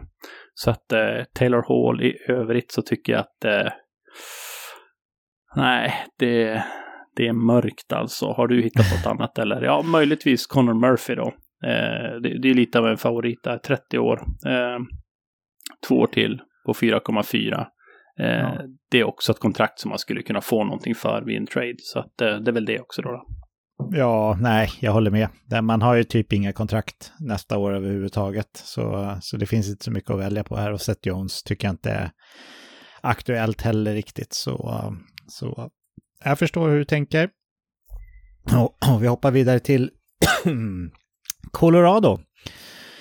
Och där finns det ju ett par alternativ. Rantanen har ett bra kontrakt, men det är ganska kort. Devon Taves skrev ett nytt långt kontrakt nu, så det är ju bra att man har honom länge. Men jag valde ändå, och sen samma sak med Nathan McKinnon, och det är ju kanon att man har signat upp sin första center under en lång tid framöver. Men Cale Makar är den som jag väljer i alla fall. Han tjänar $9 miljoner fram till säsongen 26-27, så man kan avnjuta hans tjänster till ett klart underpris om man räknar med vad de övriga bästa backarna i ligan tjänar här under den här perioden i ett gäng år till. Så för mig så finns det ett par alternativ, men klart bäst landar ändå i Cale Makar. Ja, det är ingen att snacka om tycker jag. Nej. Då hoppar vi vidare till Columbus Blue Jackets, Olof. Och då tänker jag lite grann med utgångspunkt från vilket lag Columbus Blue Jackets är och vart man befinner sig, så tycker jag att Werenskis kontrakt är det bästa. Jag vet att många tyckte att capen var kanske lite hög när han skrev kontraktet, men jag tycker han är så pass viktig för det här laget. Om det här laget nu ska försöka ta steg kommande år så behöver man stöttespelare, och Werenski är en sån typisk spelare som man kan bygga kring, och jag är mycket mer positiv till att han kommer att kunna hålla upp en bra nivå och kunna göra lön för det här kontraktet, och kanske jämfört med Johnny Gaudreau som jag är lite mer tveksam till. Patrik Laine är också mycket frågetecken kring. Boone Jenner, kaptenen, 3,75, det är såklart billigt för honom, men jag landar i Werenskis kontrakten då. Har du hittat något annat? Nej, jag håller med. Det var jätteviktigt att man skrev ett nytt kontrakt med Zach Werenski, och det är ett bra kontrakt för Columbus. Och på tal om backar så går vi till Dallas Stars. Där finns det ju både högt och lågt gällande kontrakt. Det finns några dåliga, så finns det några bra. Både Jason Robertson och Robbie Hintz tycker jag är väldigt prisvärda kontrakt sett till vilka spelare det är. Men Miro Heiskanen, $8,45 miljoner fram till 28-29, alltså 2 år längre till och med än vad Cale Makar har. Det är en stöld av Dallas, och inget snack om att det är deras klart bästa kontrakt. Det här är en topp 5-back i ligan, så inget snack om saker från min sida. Vad säger du? Nej, det är ett jättebra kontrakt. Nu ska vi se, det var ju en riktig stöld det här draftåret när man tog Robertson och Heiskanen och Ottinger här nu, och man har ju lyckats skriva bra kontrakt med Heiskanen och ett bra brokontrakt med Ottinger också, så att här jobbar man väldigt bra tycker jag, och nu ska vi se, Robertson fick 7,75 också fram till att han är RFA, så att men längden avgör absolut. Heiskanen är det bästa kontraktet i Dallas. Detroit då, Olof? Ja, här kanske det kan bli lite diskussion. Jag vet inte. De spelare som jag har kikat på är ju Dylan Larkin. kaptenen här som ligger på 8,7. Han är 27 år och det sträcker sig ganska många år fram till 30-31 här nu. Så du skulle säga 1, 2, 3, 4, 5, 6, 7 år till. Då kommer han att vara 34 när det går ut. Så att 8,7 för Dylan Larkin är såklart ett bra pris. Sen har vi ju också Alistair Brinkat här som har den här säsongen och ytterligare 3 då på 7,8 och han är ju 25 år. Så här har jag lite svårt att avgöra vilket jag tycker är bäst. Alltså, man kommer ju få väldigt bra value för The Brinkat under hela kontraktstiden. Larkins kontrakt kommer ju att kanske bli lite mindre värdefullt sista åren. Samtidigt är 8,7 inte så mycket. Så jag tror du får hjälpa mig här, Patrik. Hur ska jag tänka? Jag tycker att Justin Hall har... Nej, jag skojar bara. Jag tycker ändå Dylan Larkin som första center och kapten och med så pass många år fler än The Brinkat. Visserligen är han 2 år äldre än The Brinkat, men jag tycker Dylan Larkin är Detroits bästa kontrakt och ett riktigt bra kontrakt också. Det är samma som Sidney Crosby har i capita också. Det är fint. Tror att vi kommer att säga samma sak nästa år när vi diskuterar samma sak när Moritz Seider har skrivit nytt kontrakt. Han är 22 år nu och han ska ju ha sitt, tänker jag, stora kontrakt. Kanske. Ja, kanske. Det skulle kunna bli ett brokontrakt där för att jag tycker att han var bättre sin rookie-säsong än förra säsongen. Och hur det går den här återstår lite grann att se. Jag har hittat en bra partner där i Jake Wallman som verkar funka bra för honom. Men det kan bli ett brokontrakt och då tycker jag det är lite för våghalsigt i så fall att säga att det är det bästa. Så jag tror att vi kan säga Dylan Larkin även nästa år faktiskt. Ja, det ska bli intressant att se vad det blir här. Det kan bli ett längre kontrakt också, men vi får se. Vi får se. Vi hoppar till Edmonton Oilers och här är det såklart bara att ha Connor McDavid och Leon Draisaitl på kontrakt borde väl kanske per automatik utesluta alla andra. Men med tanke på att de är så pass korta nu faktiskt, de har ju blivit det nu ändå jämfört med hur det kändes när de skrevs, så är det ju 1 år till på Draisaitl och 2 år till på McDavid. Det är lite för kort tycker jag för att det ska kännas som riktigt bra kontrakt. Det är nästan tvärtom, att jag tycker att det är orosmoment för Edmonton och vad som kommer hända med den här klubben. Det snackar om vägskäl då, om de här 2 vill stanna eller om de vill lämna. Så jag tar inget utav dem, utan jag säger faktiskt att det bästa kontraktet i Edmonton är Evander Kanes 5,125 i något år till 25-26. Zach Hyman ligger på liknande. Också bra, men jag tycker Kane tillför lite mer med sin fysik och spetskompetens med skott och sådär. Stuart Skinner tycker jag också har ett bra kontrakt, men han har inlett den här säsongen oroande, så jag vill inte nämna det. Så jag säger att Evander Kane har Edmontons bästa kontrakt här, och det är lagom längd på det också till en sån typ av spelare. Det finns alltid lite orosmoln kring en Evander Kane om det ska hända någonting. Så hade han haft ett kontrakt som sträcker sig liksom 8 år framåt eller 6 år framåt, så hade jag kanske inte varit lika nöjd med det. Men jag tycker det är lagom långt för en Kane, och därför säger jag att det är deras bästa. Vad säger du? Ja, men intressant. Om vi jämför med Nugent Hopkins kontrakt här. Han är 2 år yngre och han har 3 år till på kontraktet, men exakt samma cap. Min känsla är att Nugent Hopkins är en spelare som kommer att åldras ganska väl ändå. Jag tror också, men där han är så pass säker på som spelare, så honom hade jag velat haft lite längre helst om jag skulle ha tagit det. Men han var med i beräkningarna också. Definitivt. Ja, men jag hade nog faktiskt valt Nugent Hopkins i så fall om jag inte hade valt McDavid då. Men han har ju kontrakt till 29. Ja, då, precis. 28-29. Så att han är lite äldre när det går ut, men... men det är nog prisvärd. Ja, men jag är beredd att ändra mig. Jag kan hålla med. Vi säger RNH. Han får titeln i Edmonton. Ja, men vad härligt. Florida Panthers då? Ja, här tycker jag glasklart. Matthew Tkachuk, 25 år, 9,5 fram till 29,30. Det är ett superbra kontrakt. Det är ingen snack om saken, tycker jag. Nej, det fanns inte så mycket att diskutera där faktiskt. Los Angeles Kings, det är en klubb som jag också tycker är lite svår, för det finns många unga spelare som är på entry-level-kontrakt eller tidiga kontrakt sådär som man inte riktigt vet.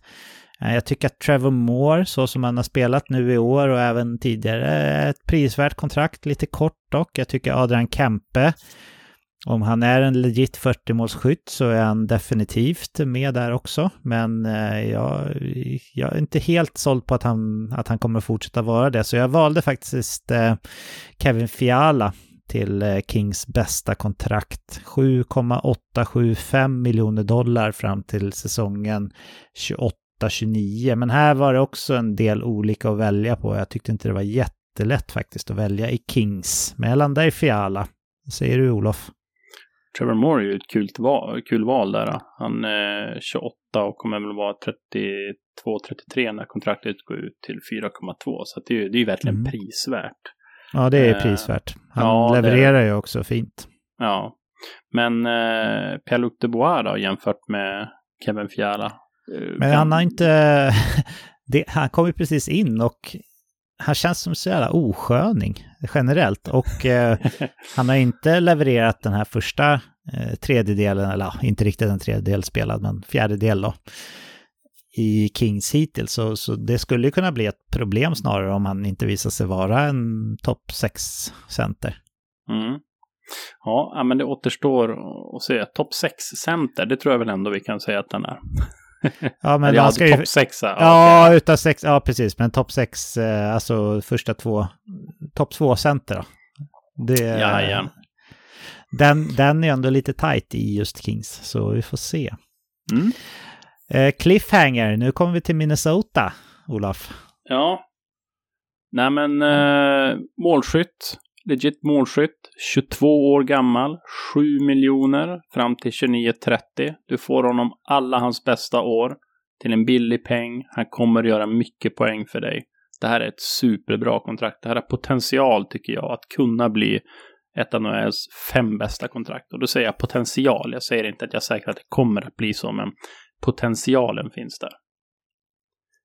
Ja, eftersom det inte blev någon poddinspelning förra söndagen, vi spelar ju som vanligt in på söndag nu, du och jag, Olof, så köpte jag mig en biljett till matchen mellan Toronto och Minnesota på StubHub för 750 pix plus lite avgifter. Så det var billigt, tycker jag. Jag var ute i sista sekund. Och jäklar vad trött och seg han såg ut, Matthew Boldy, på isen. Alltså. Visst, han är ju inte den där explosiva som liksom lever på sin skridskoåkning sådär, men jag tappade lite så här lusten att se matchen nästan när jag såg honom glida omkring där och var så jäkla slö och trött alltså. Och sen har jag honom i ett gäng fantasy-ligor också, så jag var redan irriterad på honom innan, och efter att bara sett någon enstaka match och lite highlights och sådär. Sen har jag haft skadebekymmer den här säsongen också, ska sägas, vilket kan vara en ursäkt. Så, men visst, det finns potential att det där är ett kanonkontrakt, och levererar han som han gjorde förra säsongen så är det ju redan nu billigt. Men Färjestad-hjärtat sopar ändå. Glömde du inte Joel Eriksson Ek här nu? En av ligans absolut bästa tvåvägscentrar. Kanske en topp 3-kandidat till Selke Trophy varje år. Tjänar 5,25 miljoner dollar ända till säsongen 28-29. Han borde väl ändå vara med. Han borde vara med i diskussionen, va? Ja, absolut. Det är en tveklöst ett jättebra kontrakt. Framförallt är capen väldigt låg. Så att jag kan köpa det. Men jag tror att Boldy har en större potential än vi har sett också. Han är som sagt bara 22 år. Fick försäsongen spoilerad här. Visade förra året vad han kan. Så att potentialen tror jag är mycket högre här än vad Eriksson Eks kontrakt är. Men ska jag jämföra de här nu så... Ja, Joel Eriksson man vet exakt vad man har i honom. Ja, absolut. Där kommer han ju inte att steppa upp liksom så mycket mer. Och det behöver han inte heller göra, för han gör det väldigt bra. Men jag väljer Boldus för att jag ser uppsidan där, alltså potentialen. Och det är också någonting som Wild verkligen behöver. Nu behöver man centrar också väldigt mycket, så man kan ju argumentera på det viset också. Så att... Ja, men det är okej. Jag förstår hur du tänker där. Jag säger Joel Eriksson bara för protokollet då. Vi hoppar till Montreal Canadiens, och här finns det också blandning av bra och dåliga kontrakt tycker jag. Cole Caulfield och Nick Suzuki har ju identiska sådana, och det var mellan de två jag valde. Då är man ju sugen på att ta Nick Suzuki som ju är första center. Centrar är alltid värda lite mer, men Cole Caulfield känns ändå som att han har potential att vara en av ligans bättre målskyttar här om man skulle få en fin omgivning och ett bra lag också. Så det var jämnt mellan de där två, men jag tycker Cole Caulfield är den som har det bästa kontraktet i Montreal. Mike Matheson ska man inte glömma, men det är kortare och men också billigare. Men han fanns med i tankarna, men jag landade i Caulfield. Vad säger du? Ja, men det känns som att du hade valt Caulfield före Boulder om du hade fått välja någon av dem, för de har ju väldigt identiska kontrakt som du säger, och åldern är ju densamma också där. Ja, men det tycker jag. Alltså visst, i Boulder får du den här stora, kraftfulla, inte power forward. Den typen av spelare tror jag inte vi kommer få se så mycket bland yngre spelare framöver. Men fysik på ett annat sätt än vad Caulfield har av naturliga orsaker. Men Caulfield känns som en vassare målskytt och men lite bättre. Men hade Boulder spelat i Montreal med samma kontrakt så skulle han varit med i diskussionen också, kan jag säga. Men jag landar i Caulfield i alla fall. Vad säger du? Ja, men jag kan köpa det. Nashville då, Predators. Ja, här finns det ju inget så här wow-kontrakt tycker jag. Vi har ju Filip Forsberg på 8,5 miljon. Nyskrivet, han är dock 29 år. Vi har Ryan O'Reilly på 4,5 den här säsongen och ytterligare 3. Sen har vi Roman Josi också då på strax över 9 miljoner. Han är 33 år och det är ytterligare 4 år efter den här säsongen.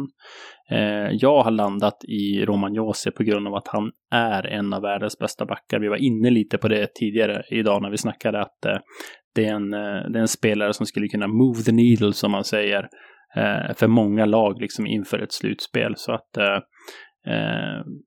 jag valde Roman Josi där. Jag tycker att Forsberg-kontraktet är för långt.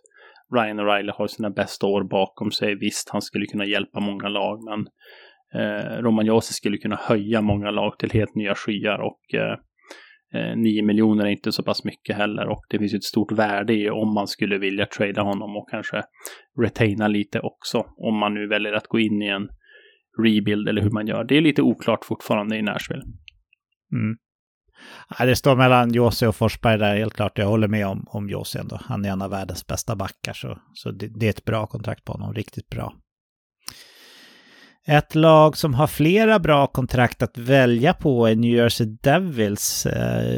Får inte glömma bort sådana som Nico Hischier och Jesper Bratt som båda har väldigt prisvärda kontrakt, men Jack Hughes som vi redan har pratat om, han tjänar ju bara 8 miljoner. Alltså det är inte så bara om man jämför med min lön, men om man jämför med övriga som tjänar 8 miljoner i NHL så är det väldigt bara. Och han tjänar ända till säsongen 29-30. Så här har liksom Devils låst in en av ligans... jag kan inte ta i sig jag spricker här nu, men det är väl en av ligans 5 bästa, åtminstone centrar. Men kanske till och med att man kan prata om spelare här under kontraktsåret för bara 8 miljoner. Så inget snack om att han har Devils bästa kontrakt av flera bra kontrakt i min bok. Vad säger du, Olof? Ja, tveklöst. Jag kan bara tänka mig känslan som GM när man skriver det kontraktet och går hem från jobbet. Alltså då har man verkligen den här känslan. Alltså idag har jag utfört liksom storverk, underverk på jobbet. Det är något brett leende när man liksom, honey I'm home liksom. Så att, det är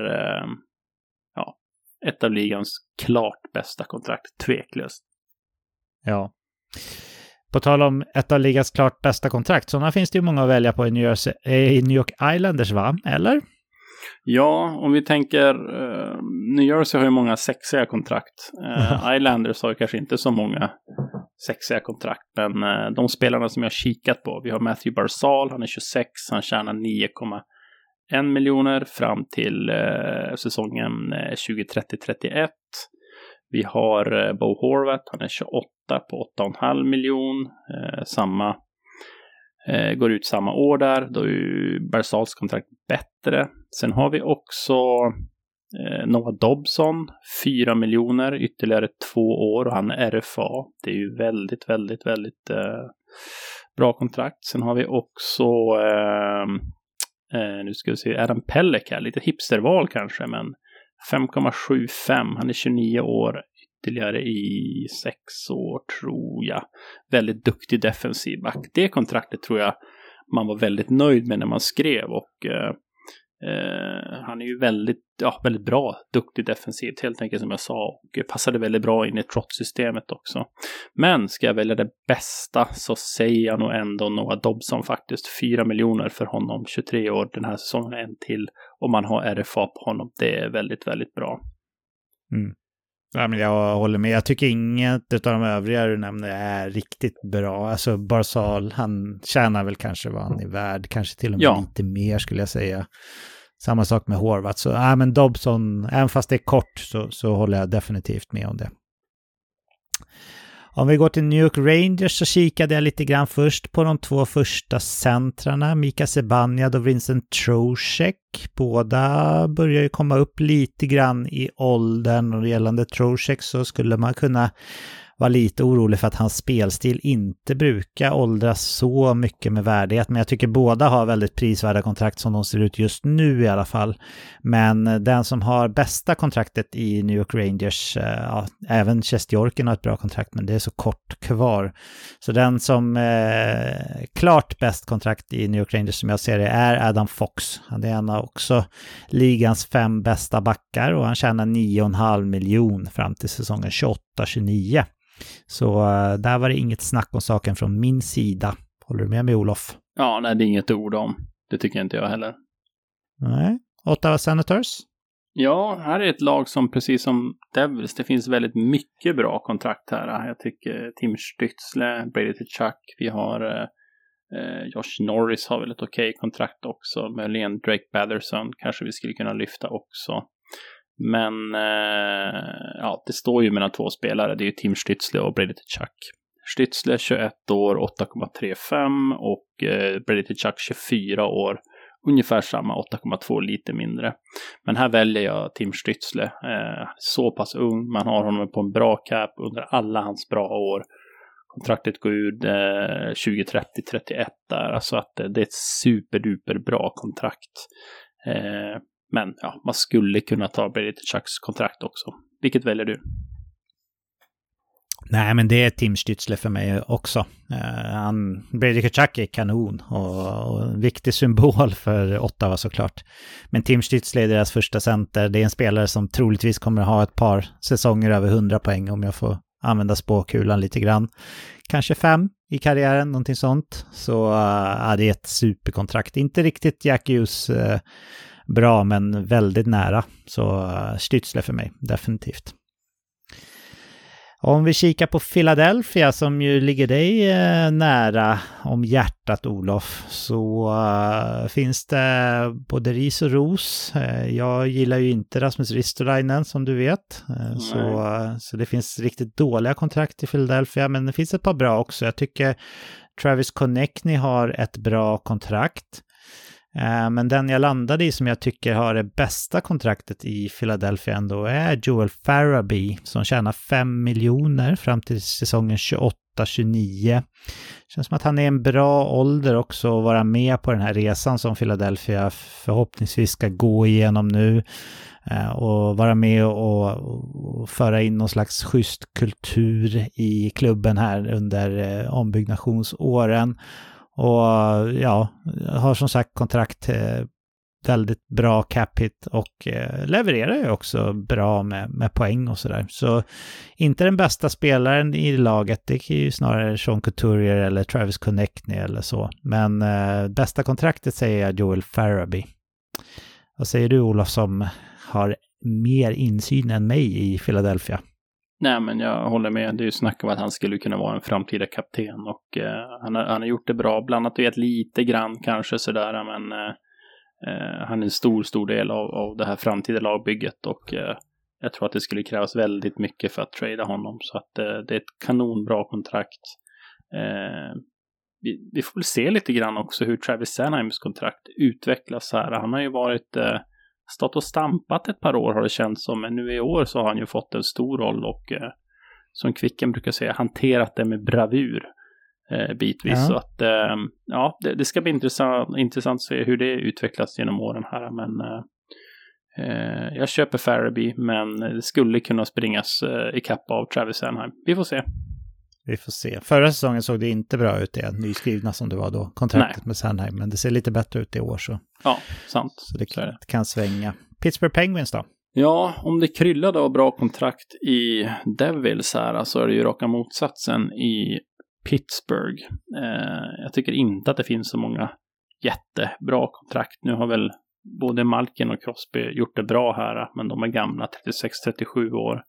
Crosby 8,7, Malkin 6,1, så att de är väl bra. Men det känns lite tråkigt att svara dem, men jag väljer ändå Crosby. Alltså, precis som vi diskuterade innan där, alltså han skulle verkligen kunna höja vilket lag som helst. Alltså. Så att, jag väljer väl hans då. Har du hittat något annat?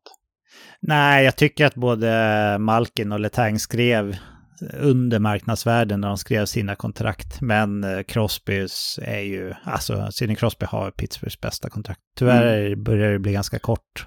Vi lyfte ju Jake Gensels kontrakt som det bästa i podden för några år sedan här, vet jag. Men då hade han ju många år kvar på sitt kontrakt på 6 miljoner. Så att, ska bli intressant att se om det blir ett nytt kontrakt för honom i Pittsburgh eller hur det blir. Du, får jag säga, jag har inte tänkt på det så mycket, men jag måste nästan lyfta det nu när du säger för några år sedan i podden att idag, när de flesta lyssnar på det här, måndagen, då var det faktiskt prick 5 år sedan vi släppte vårt första avsnitt. Det är ju lite coolt ändå, va, Olof? Ja, jag har förberett ett litet inlägg som uppmärksammar detta, så att tiden går verkligen. Time flies. Ja, det känns inte riktigt som att vi har gjort det här i 5 år, men ja, det har vi. Jag tänkte faktiskt på det också häromdagen, och jag tror det första dilemmat som vi tog upp var... jag tror det var typ avsnitt 6 eller någonting sånt där. Ja, det var väl om Toronto, om de hade kunnat få välja då. Erik Karlsson eller... Gud, vem var det vi... Var det Tavares eller? Är det mer att jag ska komma ihåg det här? Ja, men jag hade någon take på det där, men det har försvunnit nu. Jag får återkomma någon annan gång. Ja, taken går ju att lyssna på igen om man vill. Men jag vet inte fasiken om vi ska rekommendera folk att lyssna på den här tidiga jag tror inte det. Vi hoppar det. Vi hoppar det.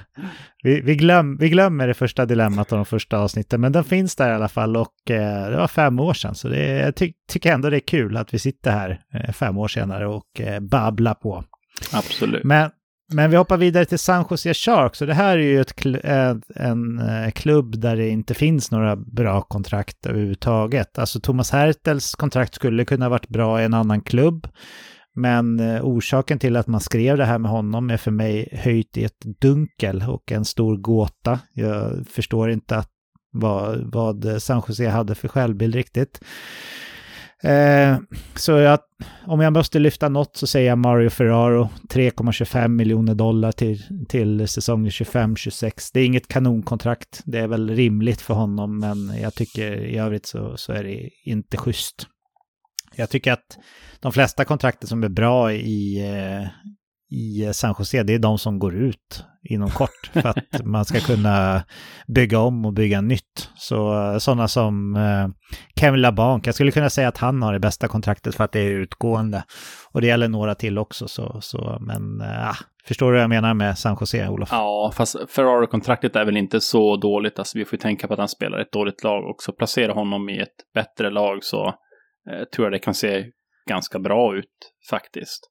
Sen visst. Han skulle kunna spela andra backpar i många bra klubbar, och då är det ju ett väldigt prisvärt kontrakt. Sen Hertha-kontraktet där, jag funderar mycket på hur tradebart det är egentligen. Det borde ju gå på något sätt, men ja. Det blir ju inte en del i deras rebuild mer än att de kommer få välja tidigare draften, eventuellt om de skeppar Hertha för att han är deras bästa spelare. Men jag tror inte att man får liksom massa pusselbitar för Hertha. Det är för långt och för dyrt det kontraktet, och med hans tidigare skadeproblematik också så blir det för osäkert. Det tror inte jag heller man får, men det var ändå intressant att se om man kunde skeppa honom, för att på något sätt så visst, han spelar en roll här och nu, men sista åren på sitt kontrakt så kommer det vara en börda, tror jag. Så att då är det väl lika bra att försöka göra sig av med det när man kan. Verkligen. Eller skitet i att skriva det hade varit ännu bättre. Men det hade varit ännu bättre. Vad säger du om Seattle då? Har de hunnit samla på sig något bra kontrakt under sin korta tid i ligan? Ja, alltså det finns 2 kontrakt som jag tycker är värda att diskutera här ändå. Jared McCann, $5 miljoner den här säsongen och 3 säsonger till. Han är 27 år gammal, så att man kommer att få honom under bra år. Väldigt billig. Han levererar ju offensivt också och en viktig spelare för dem. Så att det är ett bra kontrakt, och ett kontrakt som många andra lag skulle kunna vara nyfikna och sugna på också, tror jag. Sen har vi också Vince Dunn, 27 år, 7,35 den här säsongen och ytterligare 3. Och han har gjort det bra den här säsongen. Förra säsongen också fick han ju ett lite släpp poängmässigt där. Så att frågan är vilket man ska värdera högst. Vilket är bäst och viktigast för Kraken. Kanske att Vince Dunns kontrakt är lite viktigare. Tar man bort honom så blir det ju väldigt tungt på offensiva blå, så att säga. Hur tänker du? Eller har du hittat något annat kanske till och med? Nej, jag tycker nog att Vince Dunns kontrakt är det viktigaste och bästa för dem. McCann, visst skulle han göra 40 mål varje år så skulle det ha varit ännu bättre. Men jag köper inte riktigt det ändå om man inte visar det fler gånger. Så jag håller med om Vince Dunn helt enkelt, det tycker jag. Vi hoppar till St. Louis Blues, så här finns det ju en hel del dåliga kontrakt, pratade vi om i förra avsnittet, men det finns några bra också, och det är ju den dynamiska duon Robert Thomas och Jordan Kyrou, och den jag gillar allra mest av de här 2 är Jordan Kyrou, så hans $8,125 miljoner till säsongen 30-31 ser jag som St. Louis bästa, och han är ju deras men han är väl deras bästa offensiva spelare ihop med Thomas då. Så ett riktigt bra kontrakt, även fast många nog tyckte att det var i överkant när det skrevs, så håller jag inte med. Jag tycker det är kanon. Och jag tycker Robert Thomas har ett bra kontrakt också. Men vad säger du om Kyrou, Olof? Nej, men jag håller med. Det är tvillingkontrakt, de är lika värda, i princip samma ålder är de. Eller är de födda samma år kanske till och med. Ja, jag vet inte. Men där har du ju stommen, ryggraden i framtida Blues. Så att, 8,125 eller vad det är inte så mycket att snacka om för de spelarna i den åldern de är. Så att 2 bra kontrakt. Ja. Då hoppar vi till Tampa Bay Lightning, Olof. Ja, nej men här, jag tycker det är ganska klart faktiskt att Braden Point har det bästa kontraktet här. Han är 27, 9,5. Ganska många år till. Så att sen finns det ju andra. Alltså Anthony Ciarelli har ju varit hypad lite grann tidigare år här. Många tyckte att Nick Paul-kontraktet på 3,15 var väldigt bra också. Och Brandon Hagel vette katten på 6,5 om det kanske var så lyckat. Jag vet inte, hur tänker du? Han levererar ju väldigt mycket poäng i Tampa Bay, men han får ju också spela med Point och Kucherov som det verkar. Och det är klart att kollar man bara på poängskörden så är det ju ett väldigt prisvärt kontrakt, men jag tror att det är ganska många som skulle kunna leverera i den rollen faktiskt. Så det är väl fullt rimligt, eller kanske till och med lite i överkant skulle jag säga. Ja, men det är väl lite det jag är orolig för. Hur skulle han leverera längre ner i hierarkin? Men å andra sidan 6,5, så kanske är lite hårdare. Ja, men jag håller med om Braden Point. Det är ett riktigt bra kontrakt. Toronto är nästa lag och här får du nästan hjälpa mig, Olof, för jag hade svårt här att hitta något kontrakt som jag tyckte var riktigt bra. Det känns som att alla spelare tjänar det de är värda. Så det är inget dåligt kontrakt, men inget kanonkontrakt heller sådär. Jag var lite inne på en sån här utfyllnadsforward som har låg capita som Kalle Järnkrok och David Kempf kanske är de kontrakter som är mest värda för Toronto på sätt och vis med tanke på deras löntagssituation. Men jag landade väl, och här är jag beredd att ändra mig om du inte håller med ska sägas, men jag landade väl i Morgan Riley ändå, som har 7,5 miljoner i ett gäng år till säsongen 29-30. 7,5 är väl ganska lågt om man jämför med första backar i andra utmanarlag i ligan. Men jag tycker inte Morgan Riley heller är lika bra som första backen i andra utmanarlags backsida. Så, men ja, jag landar väl där, men ja, också spelare som Järnkrok och Kemp är ju viktiga för dem. Vad säger du? Ja, nej men Riley-kontraktet kanske inte kommer att åldras sista åren så himla bra. Järnkrok har inte så många år kvar heller. Kamp, fördelen med Matthews och Marners kontrakt att de är ju inte så gamla när det går ut. Marner har ju bara en säsong till efter den här, så att jag kanske ändå, det är ett jäkla dyrt bäst kontrakt. Nej, man kanske inte kan säga att det är det bästa kontraktet på Matthews, i och med att det är så pass dyrt som det är, så han tjänar ju mest i ligan. Ja, precis. Så ja, det är knivigt alltså.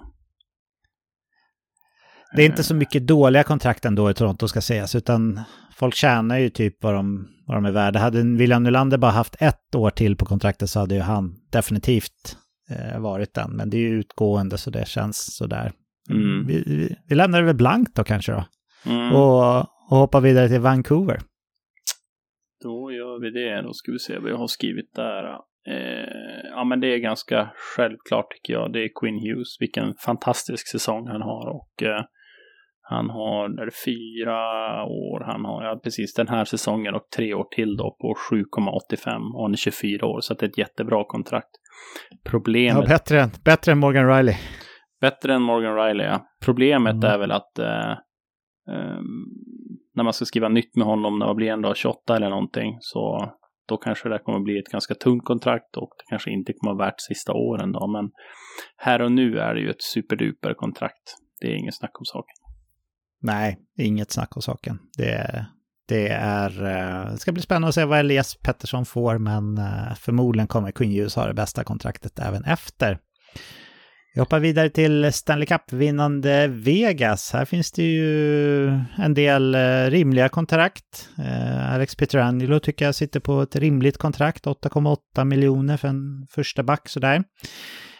Jack Eichel är också rimligt med sina 10 drygt och som första center i ett Stanley Cup-vinnande lag. Men den som jag tycker har det bästa kontraktet här är ändå William Karlsson, som hade en stor roll när man tog hem kuppen och som är deras, jag vet inte hur man hierarkiskt räknar deras kedjor, men han är definitivt en av deras viktigaste centrar och forwards överhuvudtaget. Han tjänar 5,9 miljoner i ett par år till säsongen 26-27. Så bland en del fullt rimliga kontrakt så lyfter jag fram William Karlsson som det bästa.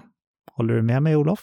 Ja, det är ett bra val. Nu ska vi se, Ivan Barbashev hade ju rönt ju stora framgångar i slutspelet här. Han ligger på 5 miljoner, han är 27 år och 4 säsonger till efter det här. Det skulle också kunna vara värdelöst, men det känns lite grann som att William Karlsson kanske är lite viktigare spelare för dem där. Ja. Det skulle också kunna vara värdelöst. Vad menar du med det? Det var väl taskigt sagt. Sa jag värdelöst? Ja. Ja, det skulle det kunna vara. Man vet aldrig vad som händer. Vi har spelat in länge nu, Olof. Ja, jag börjar känna det. Man hör lite grann på rösten också. Pietrangelo, 8,8. Väldigt viktig spelare för dem. Zach Whitelaw, det var mycket snack om hans långa kontrakt på 2,75 när det skrevs. Han är 26 år. Kanske också är prisvärt, jag vet inte. Men med tanke på den roll han har och att han liksom varit med från början, så jag köper William Karlsson. Mm. Då behöver du bara betala $5,9 miljoner i ett par år till, Olof. Så ett bra köp. Ja, börja spara då helt enkelt. Washington Capitals. Ja. Hur ser det ut med bra kontrakt där? Och det är där, eller? Det är ganska mörkt faktiskt. Här finns det inte så mycket bra kontrakt. Det finns en hel del kontrakt som är riktigt, riktigt dåliga. Som man inte kommer att kunna göra sig av med om man inte betalar. Anthony Mantas, TJ Oshie. Ja, kanske möjligtvis man skulle kunna trada TJ Oshie. Fast han är 36. Kuznetsov, vad händer där liksom? Tom Wilson skrev ett nytt kontrakt på 6,5. Han kommer att vara gammal när det går ut. Men ja, det går ju ändå hyfsat för Capitals. Det är intressant. Dylan Strome, 26 år, 5 miljoner. Ytterligare 4 år skulle man kunna lyfta. Vi har också John Carlson. Han är 33. Ytterligare 2 år på 8 miljoner efter den här säsongen. Och jag har valt att lyfta det kontraktet. För jag tror att Capitals, alltså tiden kommer att komma ifatt dem. Det kommer att bli fire sale om 1 år eller 2. Och John Carlson kommer fortfarande ha ett värde då. Säkert också Dylan Strome. Men jag gissar att du har Strome på din lista. Vad säger du? Ja, jag landar nog kanske i Strome. Carlson, det är svårt att välja mellan de två. Jag vet inte om jag tycker Tom Wilson är ett dåligt kontrakt heller, men jag tycker nog Strome eller Carlson är de som det handlar om. Och jag köper Carlson, det gör jag. Sista laget, det är Winnipeg Jets, och här var det ju ett väldigt högt symboliskt värde om inte annat när man lyckades skriva nya, långa och dyra kontrakt med både Connor Hellebuck och Mark Scheifele. Identiska kontrakt, $8,5 miljoner fram till säsongen 2031. Men de är ju inga superkontrakt. Jag har svårt att tänka på att något av dem kommer åldras med värdighet. Hellebuck är 30 nu och kommer att vara värd sina $8,5 miljoner ett par år, kan jag tänka mig. Och även Scheifele är 30, kommer väl säkert vara värd ett tag. Sen har vi Kyle Connor som är väldigt underbetald, tjänar drygt $7,1 miljoner. Men jag har inte valt han ändå, för att jag tycker att det är lite oroande att han bara har 2 år till efter den här säsongen och därefter UFA. Så det kommer bli väldigt dyrt om man vill behålla Connor då, om han nu ens har ett intresse av det. Utan jag har istället lyft fram deras första back, Josh Morrissey, som har ett par år längre kontrakt än Kyle Connor och därför jag tycker det är bättre. Det är lite billigare också, 6 250 000 till säsongen 27-28. Det är prisvärt för Morrissey. Det är väldigt prisvärt för en första back i ett lag överlag och han lever verkligen upp till det epitetet också nu mer som första back. Så trots fint symboliskt värde att man fick behålla Hellebuck och Scheifele, så säger jag Josh Morrissey. Vad säger du, Olof? Nej, jag håller med. Det är ett kontrakt som kommer åldras väldigt bra. Han exploderade ju förra året också. Intressant Freudian slip av dig där, Morrissey. Vi får väl se om det blir så. Ja, precis. Det kan bli någon... Nej, han kommer nog aldrig vinna en Norris Trophy, va? Nej, det tror jag inte. Nej. Jaha, Olof, det var alla lagen. Ska vi ge oss på bara att försöka utnämna ett kontrakt som det bästa? Det är ju svårt såklart, men har du något alternativ? Ja, fast är det så svårt? Jag tror vi kommer ha samma namn. Är det Jack Hughes eller? Ja, det är Jack Hughes. Jag tycker det är ganska självklart. Alltså det finns inget dåligt, ett jättebilligt kontrakt för den spelaren. Jättebra ålder också och liksom, det finns andra bra kontrakt, andra jättebra kontrakt också till och med, men ingen spelare av den kalibern, riktigt den här yttersta kalibern som jag tycker Jack Hughes har. Så att för mig är det självklart att det blir Jack Hughes med bäst kontrakt i NHL. Ja, men då kör vi på det helt klart.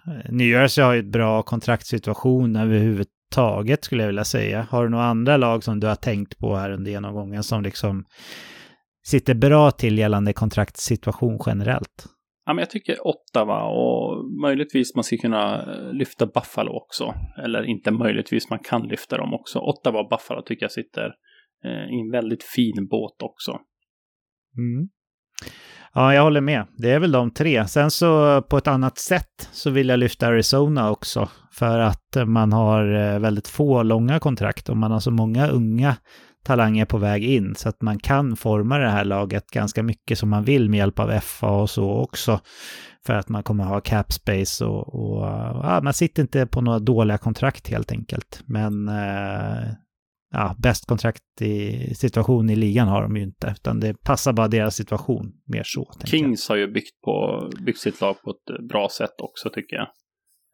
Ja, men det håller jag med om. Jämnt och fint, och Dallas har väl, skulle vi... Det är ju de här Ben och Sagan då som sticker ut lite grann. Ja, just det. Ja, det är när de försvinner. Ja, såklart. Ja, nej, Dallas stryker vi.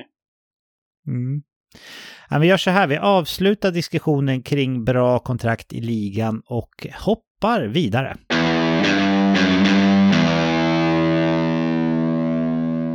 Då är det dags för oss att sy ihop säcken för veckans avsnitt.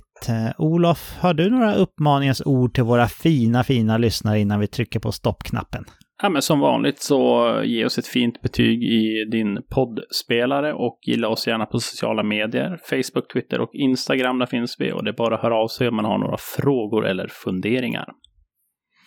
Tack för det, Olof, och tack för ett riktigt trevligt samtal. Vi hörs ju av mycket vid sidan av här utan att spela in våra samtal, men det var väldigt trevligt att podda med dig igen. Det var ett tag sedan, Olof, så tack för det. Det var kul.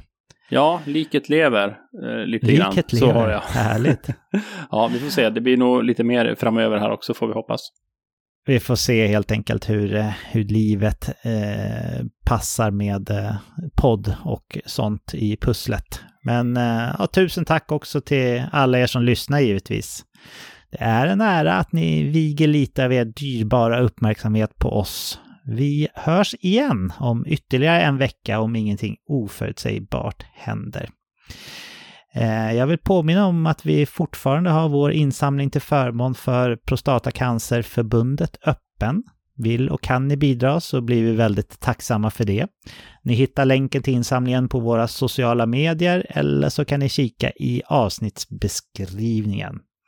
Så vill jag också passa på att gratulera vår vän David Kvicklund som numera är tvåbarnsfar efter att en fin och frisk liten flicka till slut tittade ut för första gången.